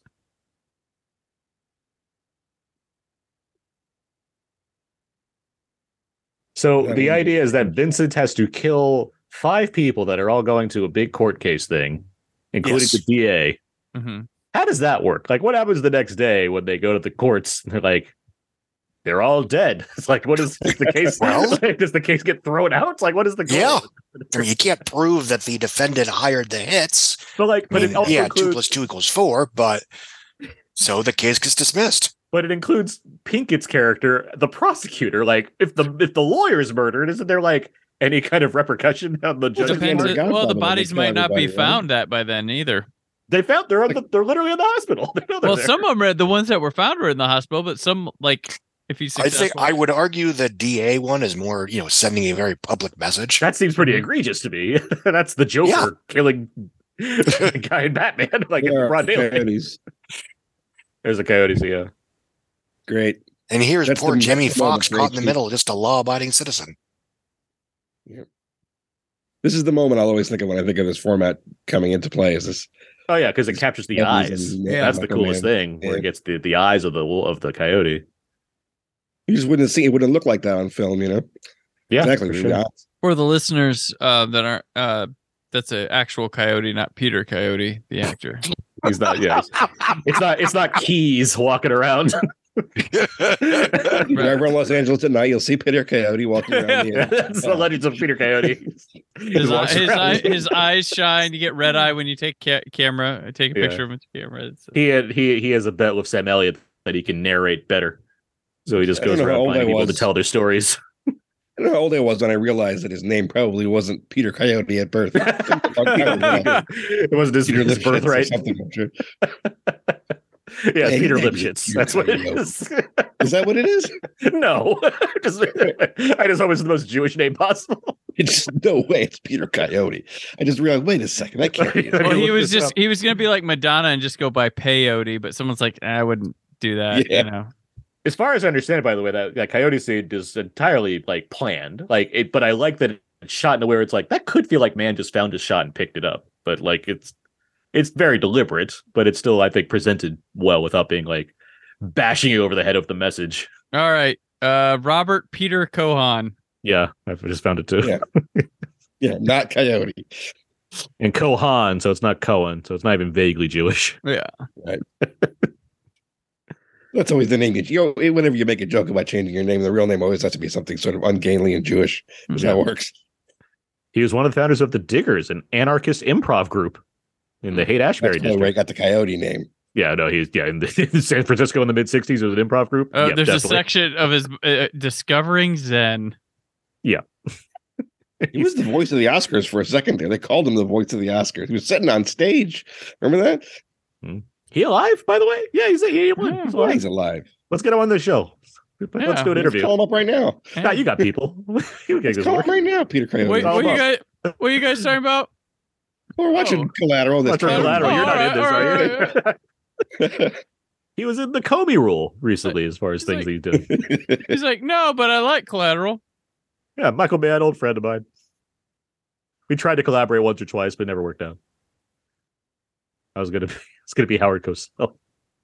Yeah, it's gonna be Howard Cosell. This club scene's the only scene shot in 35 millimeter. Everything else is digital. This is the one scene they shot in 30 because I imagine it's just the way it looked. Like, no one can shoot a shootout at a club like this better than Michael Mann. That's for sure. The stance that Tom Cruise takes. Oh yeah.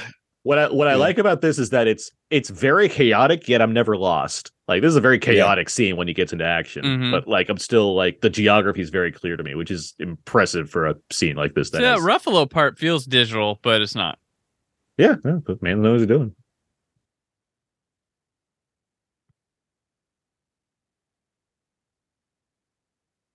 Speaking of the Bourne Supremacy, you got like Moby's one of his songs playing in this club scene, a remix. What's Moby up to? Is he waiting for the call to do another? He got some bad stuff with like Natalie Portman, like trying to clear that whole thing. Couple, and then people were like, ew, creepy. He's like, I groomed her myself, damn it. I'm claiming that because she's like, we said hi at a party once. So he's not going to get invited to do another version of Extreme Ways. Nope. Okay. Remember when every song from that Play album was licensed? Every single one was licensed to something. He was everything. He did the Mission Impossible. Like he did. Yeah, he did a lot of. People couldn't get enough of Moby. And then they did. Yep. And he was gone. No, he's still making it. He's still got an album every other year. I'm sure he does some background studio work all the time. Like he knocked the shit out of some themes on one of the CSI spinoffs. Did he do like a Bond, like an alternate Bond theme for one of them? Yeah, he did. He on Tomorrow Never Dies. Yeah, your favorite. I like how Tom Cruise gets like more aggressive the closer like I get why, but it's just like he just gets so much like he like juices himself up to be like, all right, get into character. Yeah, totally. Like gets super angry now. He says as he shoots. Well, and we're near the end of the film, so this is sort of the scene where we get to see full Vincent. Yeah, that makes sense. Him at his most vicious for sure. Yeah. This is me at my most. Well, like it's crazy that he goes through this, but like people are gonna like identify this guy. Like Like only if he gets caught. Where's he going after this? Like, you dye his hair, grow a beard. I mean, to be fair, in this scene, like he kills the guy, that he's in the cab before Fox is. Like he's out of the club before Fox is, so he knows what he's doing. Yeah, if you just killed all 5 of these people and you couldn't prove, it would look suspicious, but that would be it. The case would be. I like how this is a scene of we looked at this wrong because like everyone's in the right here, but they're like, no, he saw the gun, he thinks it's going after him, and he's not. It's such like a if we just stopped and talked. Oh. I like that Bruce McGill also like he doesn't die, he just gets shot in the leg and is like, well, that's me. I fucked up. I'm staying down. Just that look of like, this didn't go the way I wanted. I didn't realize he has such a big part in this, Bruce McGill. He almost would have got an action figure. He takes a chunk of the second act, action figure series. Yeah, when they come out with the Todd McFarlane sculptures for Collateral, I hope Bruce McGill's a part of the package. He'll be in Wave 2. Yeah, I want him laying down, holding his shot. He'll be in Wave 2 with Peter Berg and Jason Statham. Yeah, like this is it right here. Like this is the end of it. He's like, damn, shouldn't have got shot. Why'd I wear my vest on my chest and not my leg? And then there's this weird move coming where Tom Cruise gets like hassled by like 3 guys, and they're like all holding his hand to stop his gun, and he somehow like wiggles himself out. It's crazy, like what he's doing. Now they know who he is. That's not good. He's pissed at Jamie. Yeah, he's pissed, but he won't kill him. Not yet. He doesn't want to have to explain himself to another cabbie. I think there's more to it. We're not saying there's not more to it. I still think just the end result is dead. Like that's the difference we have here. I guess right here, where all 3 of them are holding this guy's arms. Right, you've seen it more recently than me, but I remember that being the thing I remembered most was this weird motivation of the Cruise character. Look, yeah, that's the juice of this movie. We're not denying that there's not something more. He's a sociopath, obviously, but as far as he's concerned, he and this cab driver are just both doing their jobs, right? Boom! Right. Knife. Yeah, right there. Like he's wormed his way out of 3 people holding his arms, and now he's murdering people. And then this roll's cool. He does this thing. Well, the baton swings, like those are calculated. Yeah, on the ground, just I can't see Crow doing this stuff. He was already getting a little big, wasn't he, at this point? I mean, the way... No, he's did Silverella, man. He's like the best shape of his life during this movie. I mean, he's not... Yeah, I guess you're right. So you can see it. There's something to like the way Tom Cruise is aiming, shooting, that it's like, he's on target, like without even seeing where it goes. Like, well, it's stereotypically determined Tom Cruise. Yeah. But I mean, not many people, not many else can like pull that off. Like, I doubt Tom Cruise even shoots guns for fun. Like, and he looks like an extreme marksman. Yeah, he did multiple months of gun training for this movie, obviously. Here, Mark Ruffalo gets just shot dead. It's insane. Like, and it's the only one that's like sloppy because he's the whole thing of Cruise's Vincent is that he does the 2 in the chest, 1 in the head. Yeah. It's a very, very all the time, always, which is what's going to fuck him up at the end of the movie. Well, and how kind he is to Jamie Foxx. You're like, oh, come on, bud, let's get in the car. Yeah, wasn't that wild? That was crazy, right? Like that's the whole reaction he has in Fox right there when he crashes the cab. Yep. That's the. That was the thing that Mann told him like right before the shot. He's like, go like kind of sideswipe the car. And he like does it like way too much. He like fucks up the cab like really badly. Like Tom Cruise, like, whew, you almost got away there, didn't you, bud? Crazy. See that cop that was going to save you? Wow. Yeah, he just murders him. He's just gone now. Yeah. And there's no fanfare. We don't see Mark Ruffalo. We don't see his body at all. He's just dropped. No, wide shot. He gets killed in. Yeah. I mean, he could have a vest on. I don't know. He's dead. He's dead. Collateral 2. You never know with this guy with his sequel. Collateral 2 roll. Specifically Mark Collateral 2 roll. Yep. The story of Mark Ruffalo before Collateral. Somebody's pulling the body bag in. They're like, wait, it's still breathing. Tom Cruise gets out. Yeah. 5 more names. This time it'll be Timothy Chalamet. He is dead. He's a zombie though. He's a Grim Reaper. That's his job in hell. Must find a new cab driver. What is this Uber? Scott's upset because he knows studios are listening and they'll take these ideas and actually crunch them. Collateral 2 and 3. We just gave 2 and 3. Yeah, Collateral 2 Uber, Collateral 3 Lyft. Boy, that sounds fun. That sounds fun. Yeah, I'm surprised someone has someone's gonna be pitching Collateral but Lyft or Collateral but Uber, you know. Oh, sure. There's probably already some It's going to be a video 10-episode streaming miniseries that no one's going to watch. Those scripts for sure exist. Like that with They exist. There's probably a series on some thing we don't watch that already did it. Yeah, see, there are a number of movies that are set on Lyfts or Ubers involving sociopaths. Not this specifically kind of like an assassin, but yes, there are movies. Wasn't there like a Netflix movie last year that was like Collateral with vampires? Yes. Wow. Well, Collateral is a stretch, but yeah, it was essentially, what's it called too? It's like Night Teeth, something like that. Yeah, that's exactly what it's called, Night Teeth. Okay. Obviously, I did not watch it, but I'm told it was terrible. Night Teeth. It's with the kid that's like the co-star in Bumblebee who pops up. He's in Alita also. And then a number of vampires.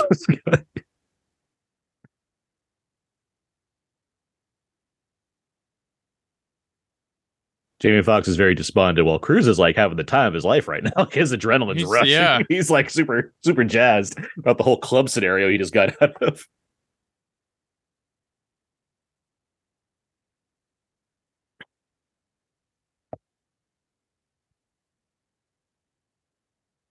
We've probably talked about this because we talked about Manhunter before when we did our Hannibal Lecter series. But like, Yancy, what is your favorite Michael Mann movie? Is it The Insider?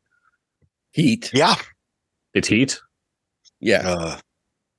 Scott, I know yours is Insider for sure. Right? Yeah.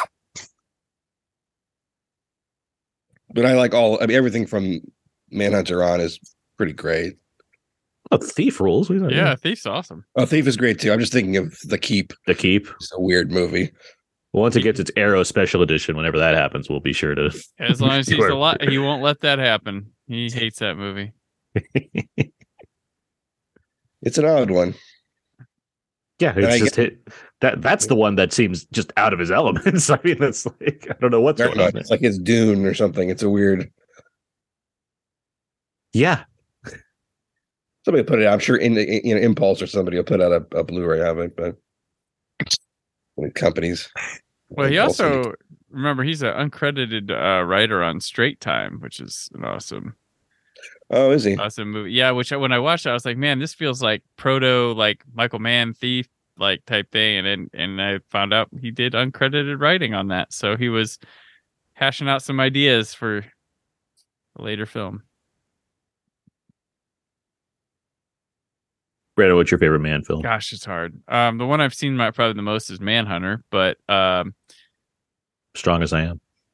Yes. I like Heat and Thief a lot. If it's not Manhunter, it's probably one of those two.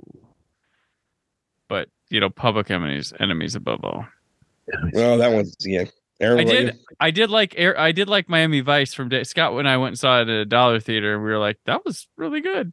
Good. Miami Vice is terrific. Yeah. I mean, and you've said this before, but it's a situation where like the critical consensus seemed to forget that the original show was not campy, and it wasn't. Just because they had pastels and music choices that were groovy does not mean it was fucking, Adam West's Batman.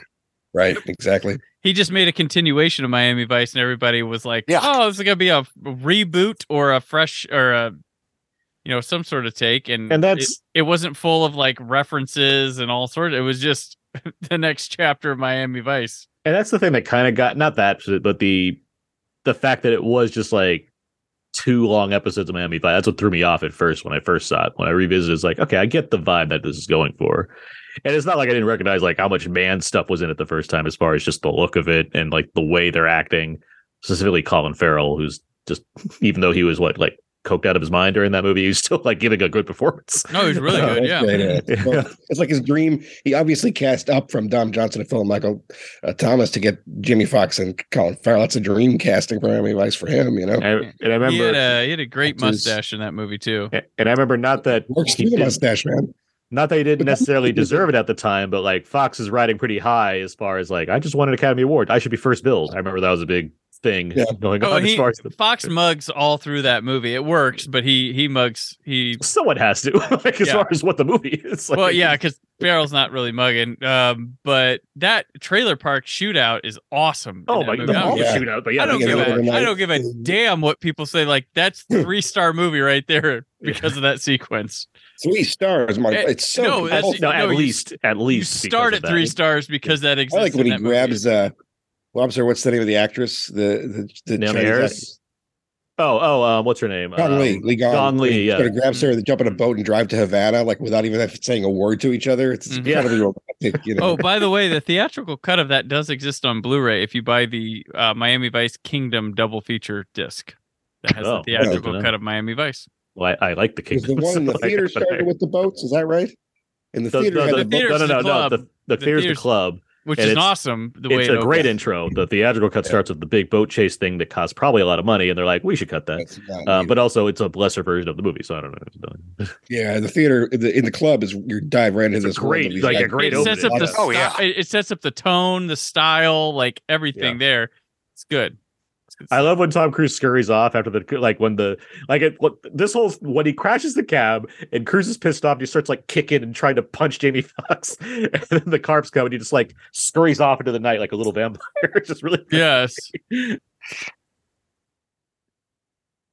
I like that there's just enough breathing room right here where Fox is like, okay, good, we're out of this, we're done. The scenario's over now.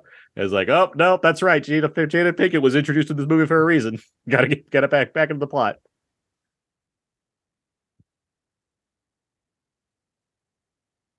I don't know how he ended up downtown. By the way, he was at a club. Then he was somehow in El Segundo. Now he's in downtown LA. Like I don't know how fast he was driving that cab, but it's a lot. But the whole movie took place in El Segundo. What? Sorry. I'm just wondering when he was in El Segundo, and then I thought because they're by LAX, so like they're in El Segundo for a little while. Because that's how they like lose the helicopters, because they go like under LAX for a bit or something.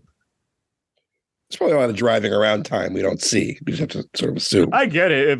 Driving in circles, doing zigzags. I missed the exit. Oh, hold on. But this is just, it's not a, it's an LA movie, but not an LA movie where you watch to be like, oh, look at this realistic depiction of geography we're seeing. It doesn't matter. It's just like, okay. Well, most of the neon signs are out of focus, so you don't quite get a sense of where they are. I like that. If New Yorkers can pride themselves on being like, this is how the subway works, we can talk about an LA movie that's a little offbeat as far as the geography goes. Well, Falling Down is the king of that. Oh yeah. I've seen them. Someone online drew like a map once of Falling Down, and it makes like no sense, like what it is. It'd be impossible and illogical to go in that route. Like he would have been home. Yeah.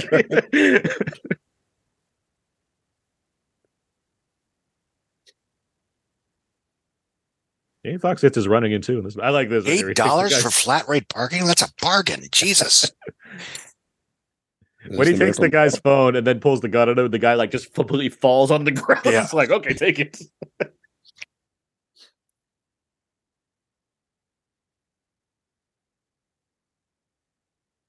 I remember Ebert and Roper talked about this. Like, and I showed this like a clip here where when he gets on top of like the parking structure, he's talking to Jada Pinkett on the phone, and like Cruise is in the building. That's like that's the most like Hitchcock this movie gets when Jamie Foxx is in the foreground and you have literally the plot happening behind him in a building, and because it did the magic of digital cameras, you can actually show the building in that way. Yeah.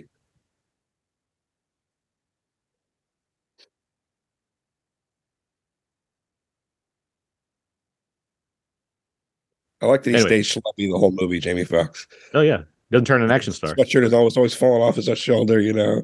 Nice. That's why, like, I know, like, a general criticism of this movie is that it becomes an action movie. The third act is like it doesn't betray anything that that's happened. But sorry, like, what's the other outcome of this movie? I mean, the club sequence happens when there's like a half hour left in the movie.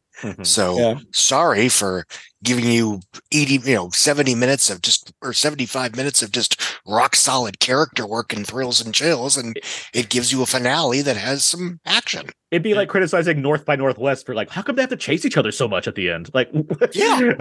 I mean, what, it's like, wait a minute, Bullet's going to have another action scene? We already had the car chase. You have a body falling on top of a cab. You have the guy getting shot straight up in the head. You have in the jazz club, you have him chasing Jamie Foxx across that bridge. Like, those are action sequences. They don't, and then you have one in the club with the shootout, but that's not the end of the movie. That's the turn into Act 3. I think the complaint is like, it's an action movie and like Tom Cruise becomes the Terminator, but it's like, that's his character. Like, the point of him is that he's a machine. Like he does a mission that he's like he already was the Terminator. Like, Yancy, this is where I think like if there was a point where he was not going to kill Jamie Foxx, that's gone now. Like, I think at this point, the only solution of this is he has to kill anybody involved. That's where he is.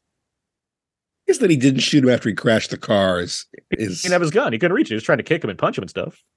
Yeah, but it's like a brotherly kicking and punching. Like, why did you do that?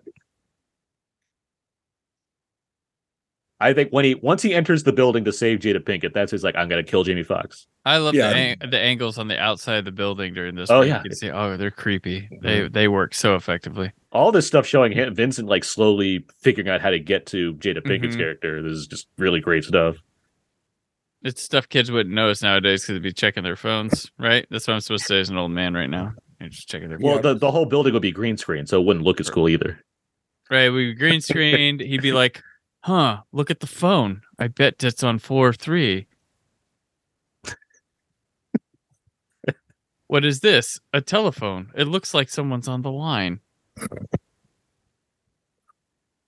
Yeah, for someone who's never been that much of a stickler for seeing things in the theater, you definitely see images like this of the guy walking around an office space. Your eye isn't invited to search the frame as much as it would be if it's a big screen in front of you, All right. This is great. Just the rack focus right there. Like, that's so good. Come to find out, it wasn't even Jamie Foxx. It was just some guy in the parking lot, and Mann thought, hey, that would look cool. It would match.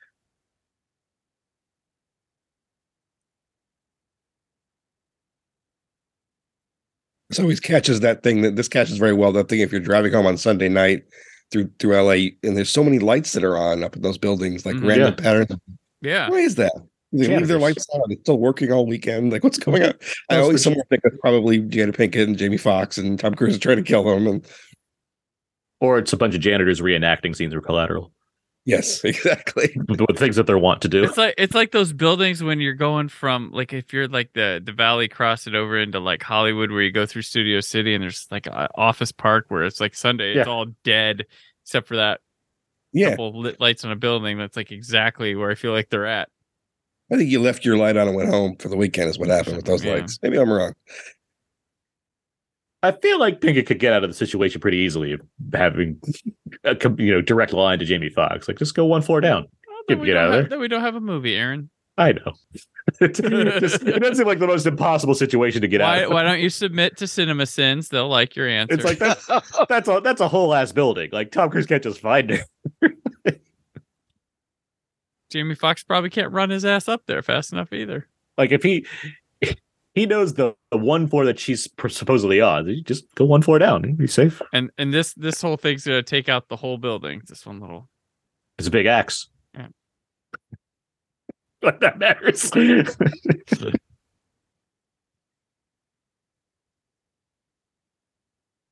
We know it's not a small axe because Peter Paris has seen this movie. Yeah, exactly. You cast someone like Jada Pinkett, and like you can think, yeah, no nonsense. She's going to believe him immediately and not being like dancing around like, are you sure there's a hitman coming after me? This is not a line. No, there's Jada brings a kind of confidence to just her presence that you don't have to. You don't think she's going to be freaking out. You don't think she's going to be questioning. Well, that's why it's smart to make her, a prosecutor as opposed to like, random person. Personality matches. Person on the jury. Oh, he murdered the fuck out of that guy. He got his gun. That's why he's got a gun. Rural juror. Oh yeah. See? Details. But today's they'd be like, oh, he took his gun. I talk to myself when I go through these things. In case you're not looking at the screen. Yeah, exactly. His gun. Oh no. Yep, exactly. Ooh, I could take his gun. Oh, he already took it. Empty. Pete is my favorite man, by the way. I don't think I said it, but he's my like. It's not like there's not great ones that are just sitting right there next to it, but it's got a great ass. Yeah. I'm with you. That's great, by the way. When he he tries the heroic, it doesn't quite work. Doesn't work. It's a great bit of laughter when you're all tensed up, and the way he fires the gun. And the safety's on, so he doesn't have that right. And then he's doing his John Wick impression right here. Where he pulls a sweatshirt over his face. He looks like a grandfather. Like, oh, what's okay? He looks like a guy that's never held a gun in his life, right? And he doesn't. He knows it's gonna kick back too, so he's like, all right, whatever. Yeah, this is great cruise stuff. Like this silent stuff he's doing. He's a shark. Is really effective. He is swimming.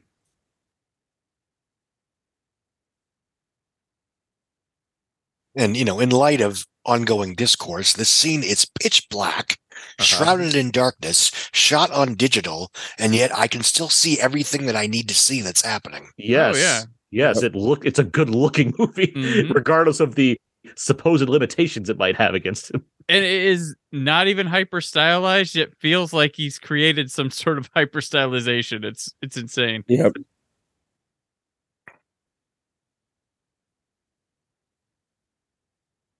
Well, it's not. It's dark because the scene calls for being dark, not for trying to be cheap and hide things that you can't afford digitally.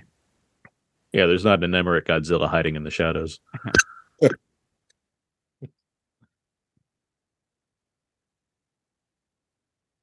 I hesitate to mention this, but as far as our next commentary goes, Godzilla 98 does turn it does turn 25 this year. That's silver? Wouldn't be my choice, but I'm not saying it's ours. I was looking up things that we could possibly do. We'll talk about it later. But I noticed that it's 25. It's like, is it time? Is it time? What bothers me is that's a fucking long movie. It's really, yeah. I don't own that one on 4K. None of you bought it for me for 4K, so I don't either. That was mercy. We like to get you nice things. Yeah, fair enough. He should have probably shot her. Yeah. There you go. Is your chance. I do like his general puzzlement. Is like, Mac, what are you doing here? I love the instant shot. Like, oh, you aren't gonna. This is. Oh. Yeah. Audience clapped when I saw this movie at that moment. Like he shot him in the face. Like he shot usually they're dead.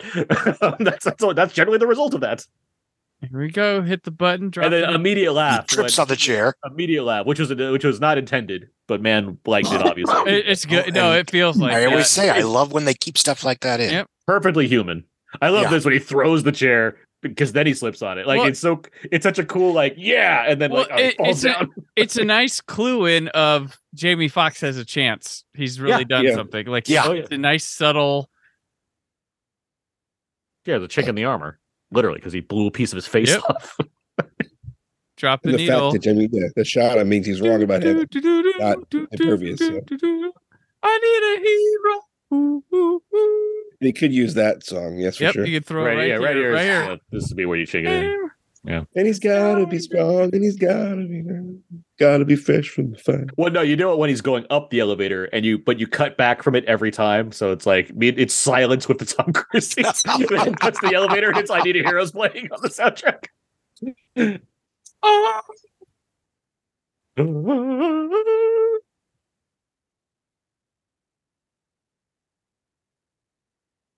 We get a lot of these chases. We talked about this with Seven, where Seven's like one of the ultimate movie chases because we have no idea where people should be going, and it believably understands that Brad Pitt's like, I guess I'll go this way. Like, this is a movie that does that well. As far as like Tom Cruise is sussing out the right way to go, but barely.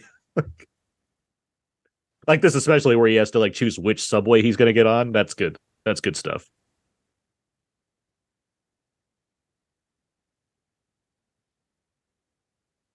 And I get why the editing nomination comes in. There's a lot of good editing going on, obviously. It's a Mann movie. Of course, it's well edited, but still. Mm-hmm. Yeah. Yeah, right here. Oh, subway on top, subway on bottom. Also, a movie that reminds you that LA has a subway system. It does. Have we done all the LA subway movies? Speed, this, what other ones? It has a subway system that could be so much better too. That's a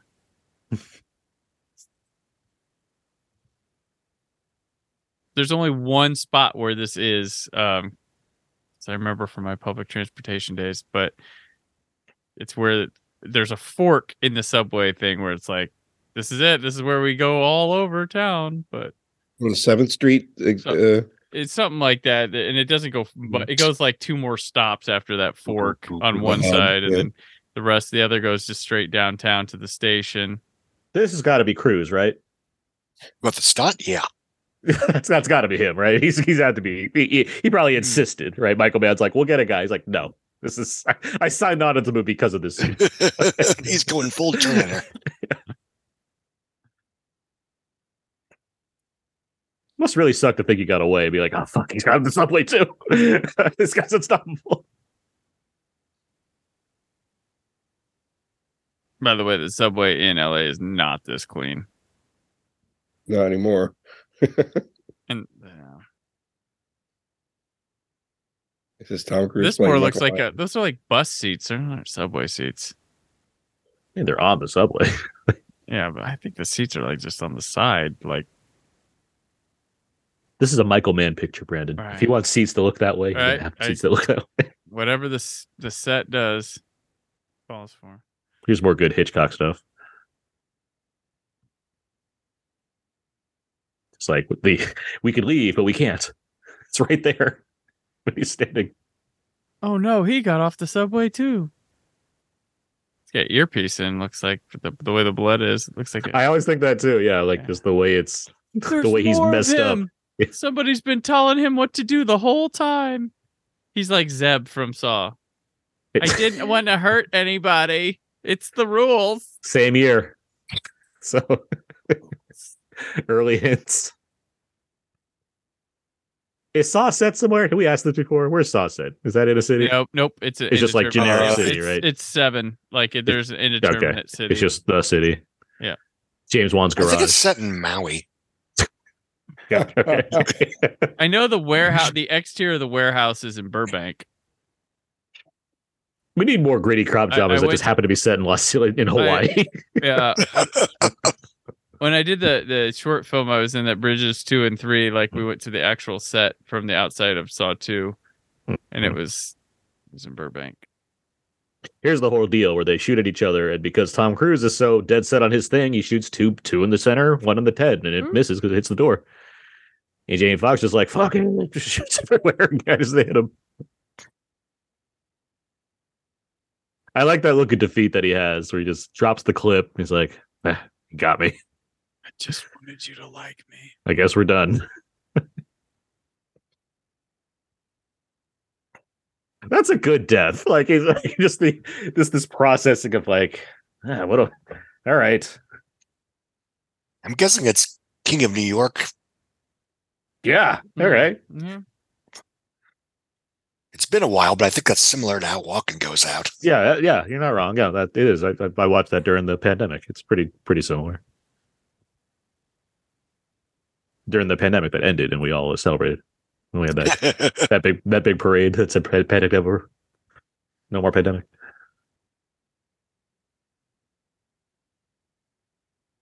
Oh, there's a shot.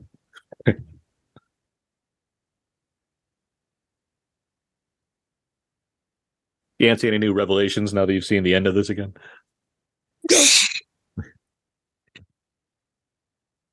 I mean, it's by any standard, it's a pretty great movie. I just wouldn't be in my top 3 or 4 Manns. What about as far as like Cruise's whole deal here? As far as he's a sociopath, but he does I think the fact that he didn't shoot him or he didn't kill him after the car thing, and the fact that he lets him shoot him first, doubting that he'll shoot him at all, really means he didn't want to shoot him for some reason. We'll never know. Once he runs away from the cab, he's going for Jada Pinkett. There's a suggestion that he probably wouldn't come back after Jamie Foxx. Right, but when Jamie Foxx pulls the gun on him and Cruise goes, well, "What are you going to do anyway?" It's almost this other level of a movie where it's about. Yeah, no, I agree, but I mean, presume Jamie Foxx, like Max, doesn't go into the building, and he's just out in the free world. I guess I could believe that Cruise probably wouldn't like try to find him after he kills. Well, no, because the incident at the nightclub kind of busted the mirage that he's trying to create. Yeah, Javier Bardem's going to be looking for him already. Everyone knows that it's Tom Cruise as the hitman that did all this shit, and it's not going to be some random cab driver with a hole in his head taking the bait or taking the blame. That's how the one gang henchman will describe it. Like, yeah, I saw Vincent. He looks like Tom Cruise. Just gray hair. It's weird. In today's climate, there would have been a twist where Jamie Foxx wound up. He was the guy that hired Tom Cruise, and he was just making sure he did everything.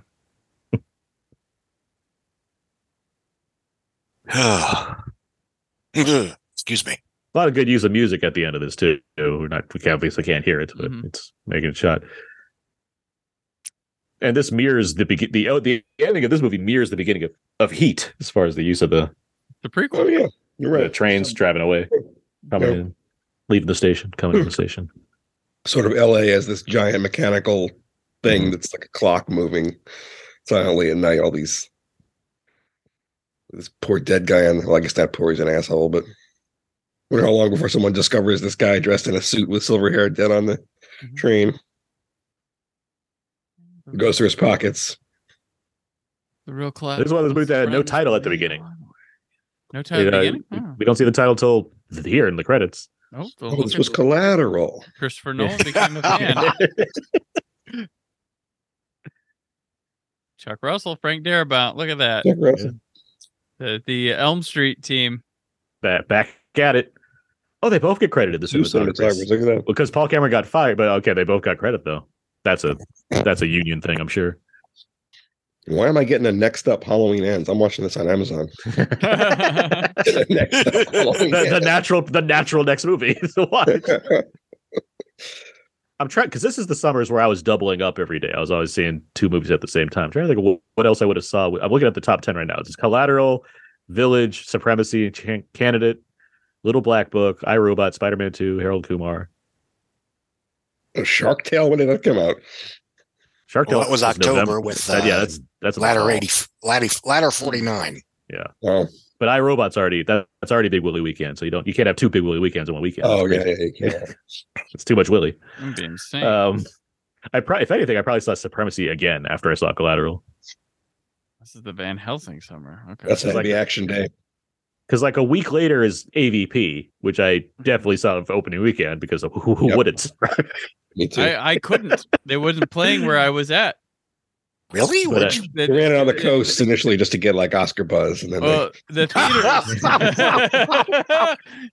The theaters in my area were like having a beef with Fox and not showing their movies. That makes sense. So I'm trying to think because I know I saw Open Water at some point, and I'm trying to think. I think I saw AVP, then we jumped to Open Water afterwards. I mean, did you have time for Little Black Book? I didn't see Little Black. I still haven't seen Little Black Book. How many times? Princess Diaries 2, Royal Engagement. I know that came out, but yeah, I didn't see that. Skeleton Key. When did that come out? That's later. That's the same era. Skeleton Key. I think isn't that like April? Is that like early? Well, which one? Skeleton Key. Oh, that was 2005 because I saw it was a year later. Okay, in California already. How the many? Number 23. With Jim Carrey.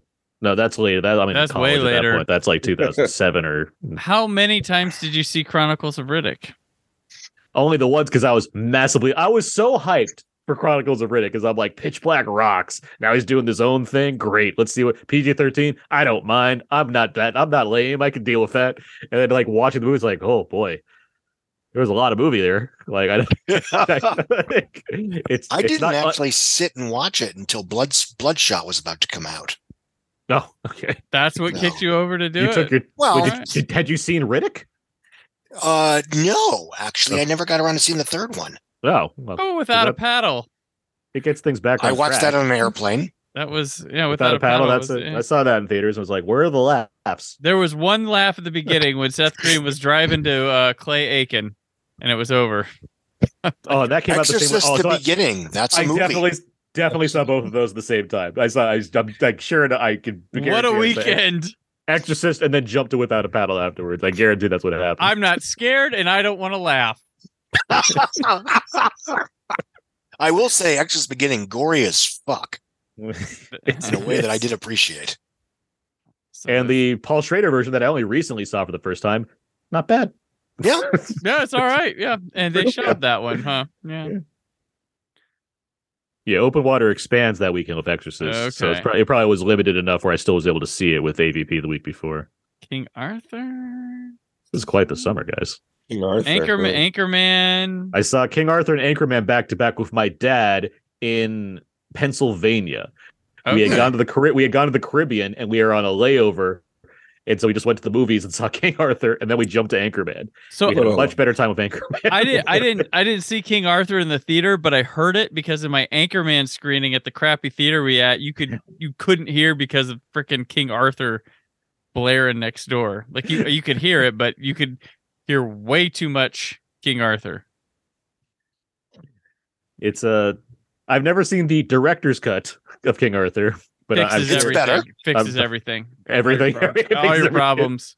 It becomes an A- cinema score. Yeah. Really should have released that cut. It's the Kingdom of Heaven of King Arthur movies. Yeah. The Roadshow version's my favorite, though. Yep. Okay, Arthur. Anton Fuqua just driving it around with Orlando Bloom. Johan Griffith. Yep, it's got a intermission you can leave at. It's great. Come back. You don't have to watch the whole movie. It's awesome. You just oh, we're done here. That was a weird year because it's like we have Troy come out and it's like, what if we got rid of the gods? And then King Arthur's like, what if we have like magic, but not really? It was like, what are we doing with the fables, guys? Let's be a little consistent. Well, I was like, wow, like Guinevere Battle Warriors, what they should have called it. Like they could have sold it on like that rather than just King Arthur. Different time. We needed Clive Owen as King Arthur. Right? Manliest of men. Yep. I recall Ray Winstone as Boris was pretty fun though. He was having a good time in that movie. It was a trio in that movie, right? It was Owen, Knightley, and who else did they sell on that one? Mr. Fantastic, Johan Griffith. Oh God. Lancelot? He was Lancelot, yes. Oh yeah, he was supposed to be a thing. Captain Charisma. I'm gonna Baja French one. Mr. Fantastic. You still have the gray shrieks in his hair? Or yeah, I know that guy. That's Johan Griffith. Puts mild sauce on everything. He's getting salsa. We're really meaning Johan Griffith. I like his Horatio Hornblower. You saw San Andreas. He threw some poor bastard off a bridge. Come on now. He's great in San Andreas as Dick Boyfriend or whatever to Carlo Gugino's character. Assy I just love that he's such a firebrand of awesomeness that in Amazing Grace he gets out-virtued by Rufus Savell, for fuck's sake. Oh my gosh. So let's see. May we have some things. As I said, obviously the 20th anniversary of Roland Emmerich's Godzilla. Rambo 3 turns like 35, I believe. Okay. The one I'm really considering, honestly, speaking of directors we can't talk about, but I mean, X2 turns 20. Oh, yeah. And we've done X1 and X3. We so should our do pattern, X2. That movie our pattern of doing the middle one last continues for some reason. Yes. When did Hulk turn 20? Just like now? Same June 3. Yeah. But that's obviously reserved for Hollywood Homicide. So let's see. Willow. Yes, the world demands. Willow turns 35. That's reserved for what? Hollywood Homicide. Oh, right. Yeah, the same. It was Hulk weekend, then Hollywood Homicide weekend. It was great for me. Soylent Green turns like what? 50. Dr. No turns, I believe, 60. Oh, okay. Well, you know, the James Bond people. No, Dr. No turned 60 last year. They right. From Russia with Love. When does from that Russia with 60? Love, which we already did. That was my first commentary. Right. I guess they re-released Dr. No because I was just looking at release dates. I forget. It is 62. Yeah. Now that because I'm saying that out loud, it's like, that's not right. The James Bond people did nothing for the 60th anniversary. So could have sold me one set. It's $100 in their hands. I would have just bought they could have just put a single release of Dr. No out, and I would have been happy. That would have been enough. You start with the first one, Apply. You're going to put them all out. Yeah. X2 seems like a good bet, though. I think that's probably what will lead to. Plenty to talk about. All of the James Marsden scenes. But that's going to do it for this month's commentary for Collateral. Yeah. Poor James. So we've talked all about the movie. It's gone. It's over. Fun times, though. Let's go over where people can find everybody online. Brandon Peters, let's start with you. Where can people find more of you? All right. The Brandon Peters Show is the BrandonPetersShow.com. We're almost there to the summer of 93 at 30, which everyone on this podcast has something to do with on every episode. Oh, wow. Crazy. Crazy. That's going to be starting very soon. But first, before that, I'm going to have a current era summer movie preview show with frequent guest Sabrina Graves. We'll play some games. It's going to be fun. So tune into that, and that will show up and then have a recap at the end of the summer for what we've done there. And then Twitter, Instagram at Brandon4KUHD and WhySoBlue.com for my Blu-ray and 4K reviews. I like that. Thinking of commentaries for the summer, because we've talked about all the 90s movies, it's like we can't do any 90s movies for they're all covered. Oh gosh. we can't do our Free Willy commentary we've been dying to do. Oh god, yeah, that's true. Scott Mendelson, where are you buying more of you? I'm at therap.com and I'm at Twitter. I'm on Twitter at Scott Mendelson. And Yancy Berns, anything you'd like to plug? Milky Way Blues, Yancy Berns on Facebook, Yancy Jack on Twitter. I'll be doing some tiny little guest spots on Brandon's upcoming 93 series with any luck. And, I'm here with you fine people whenever I get the chance. Right.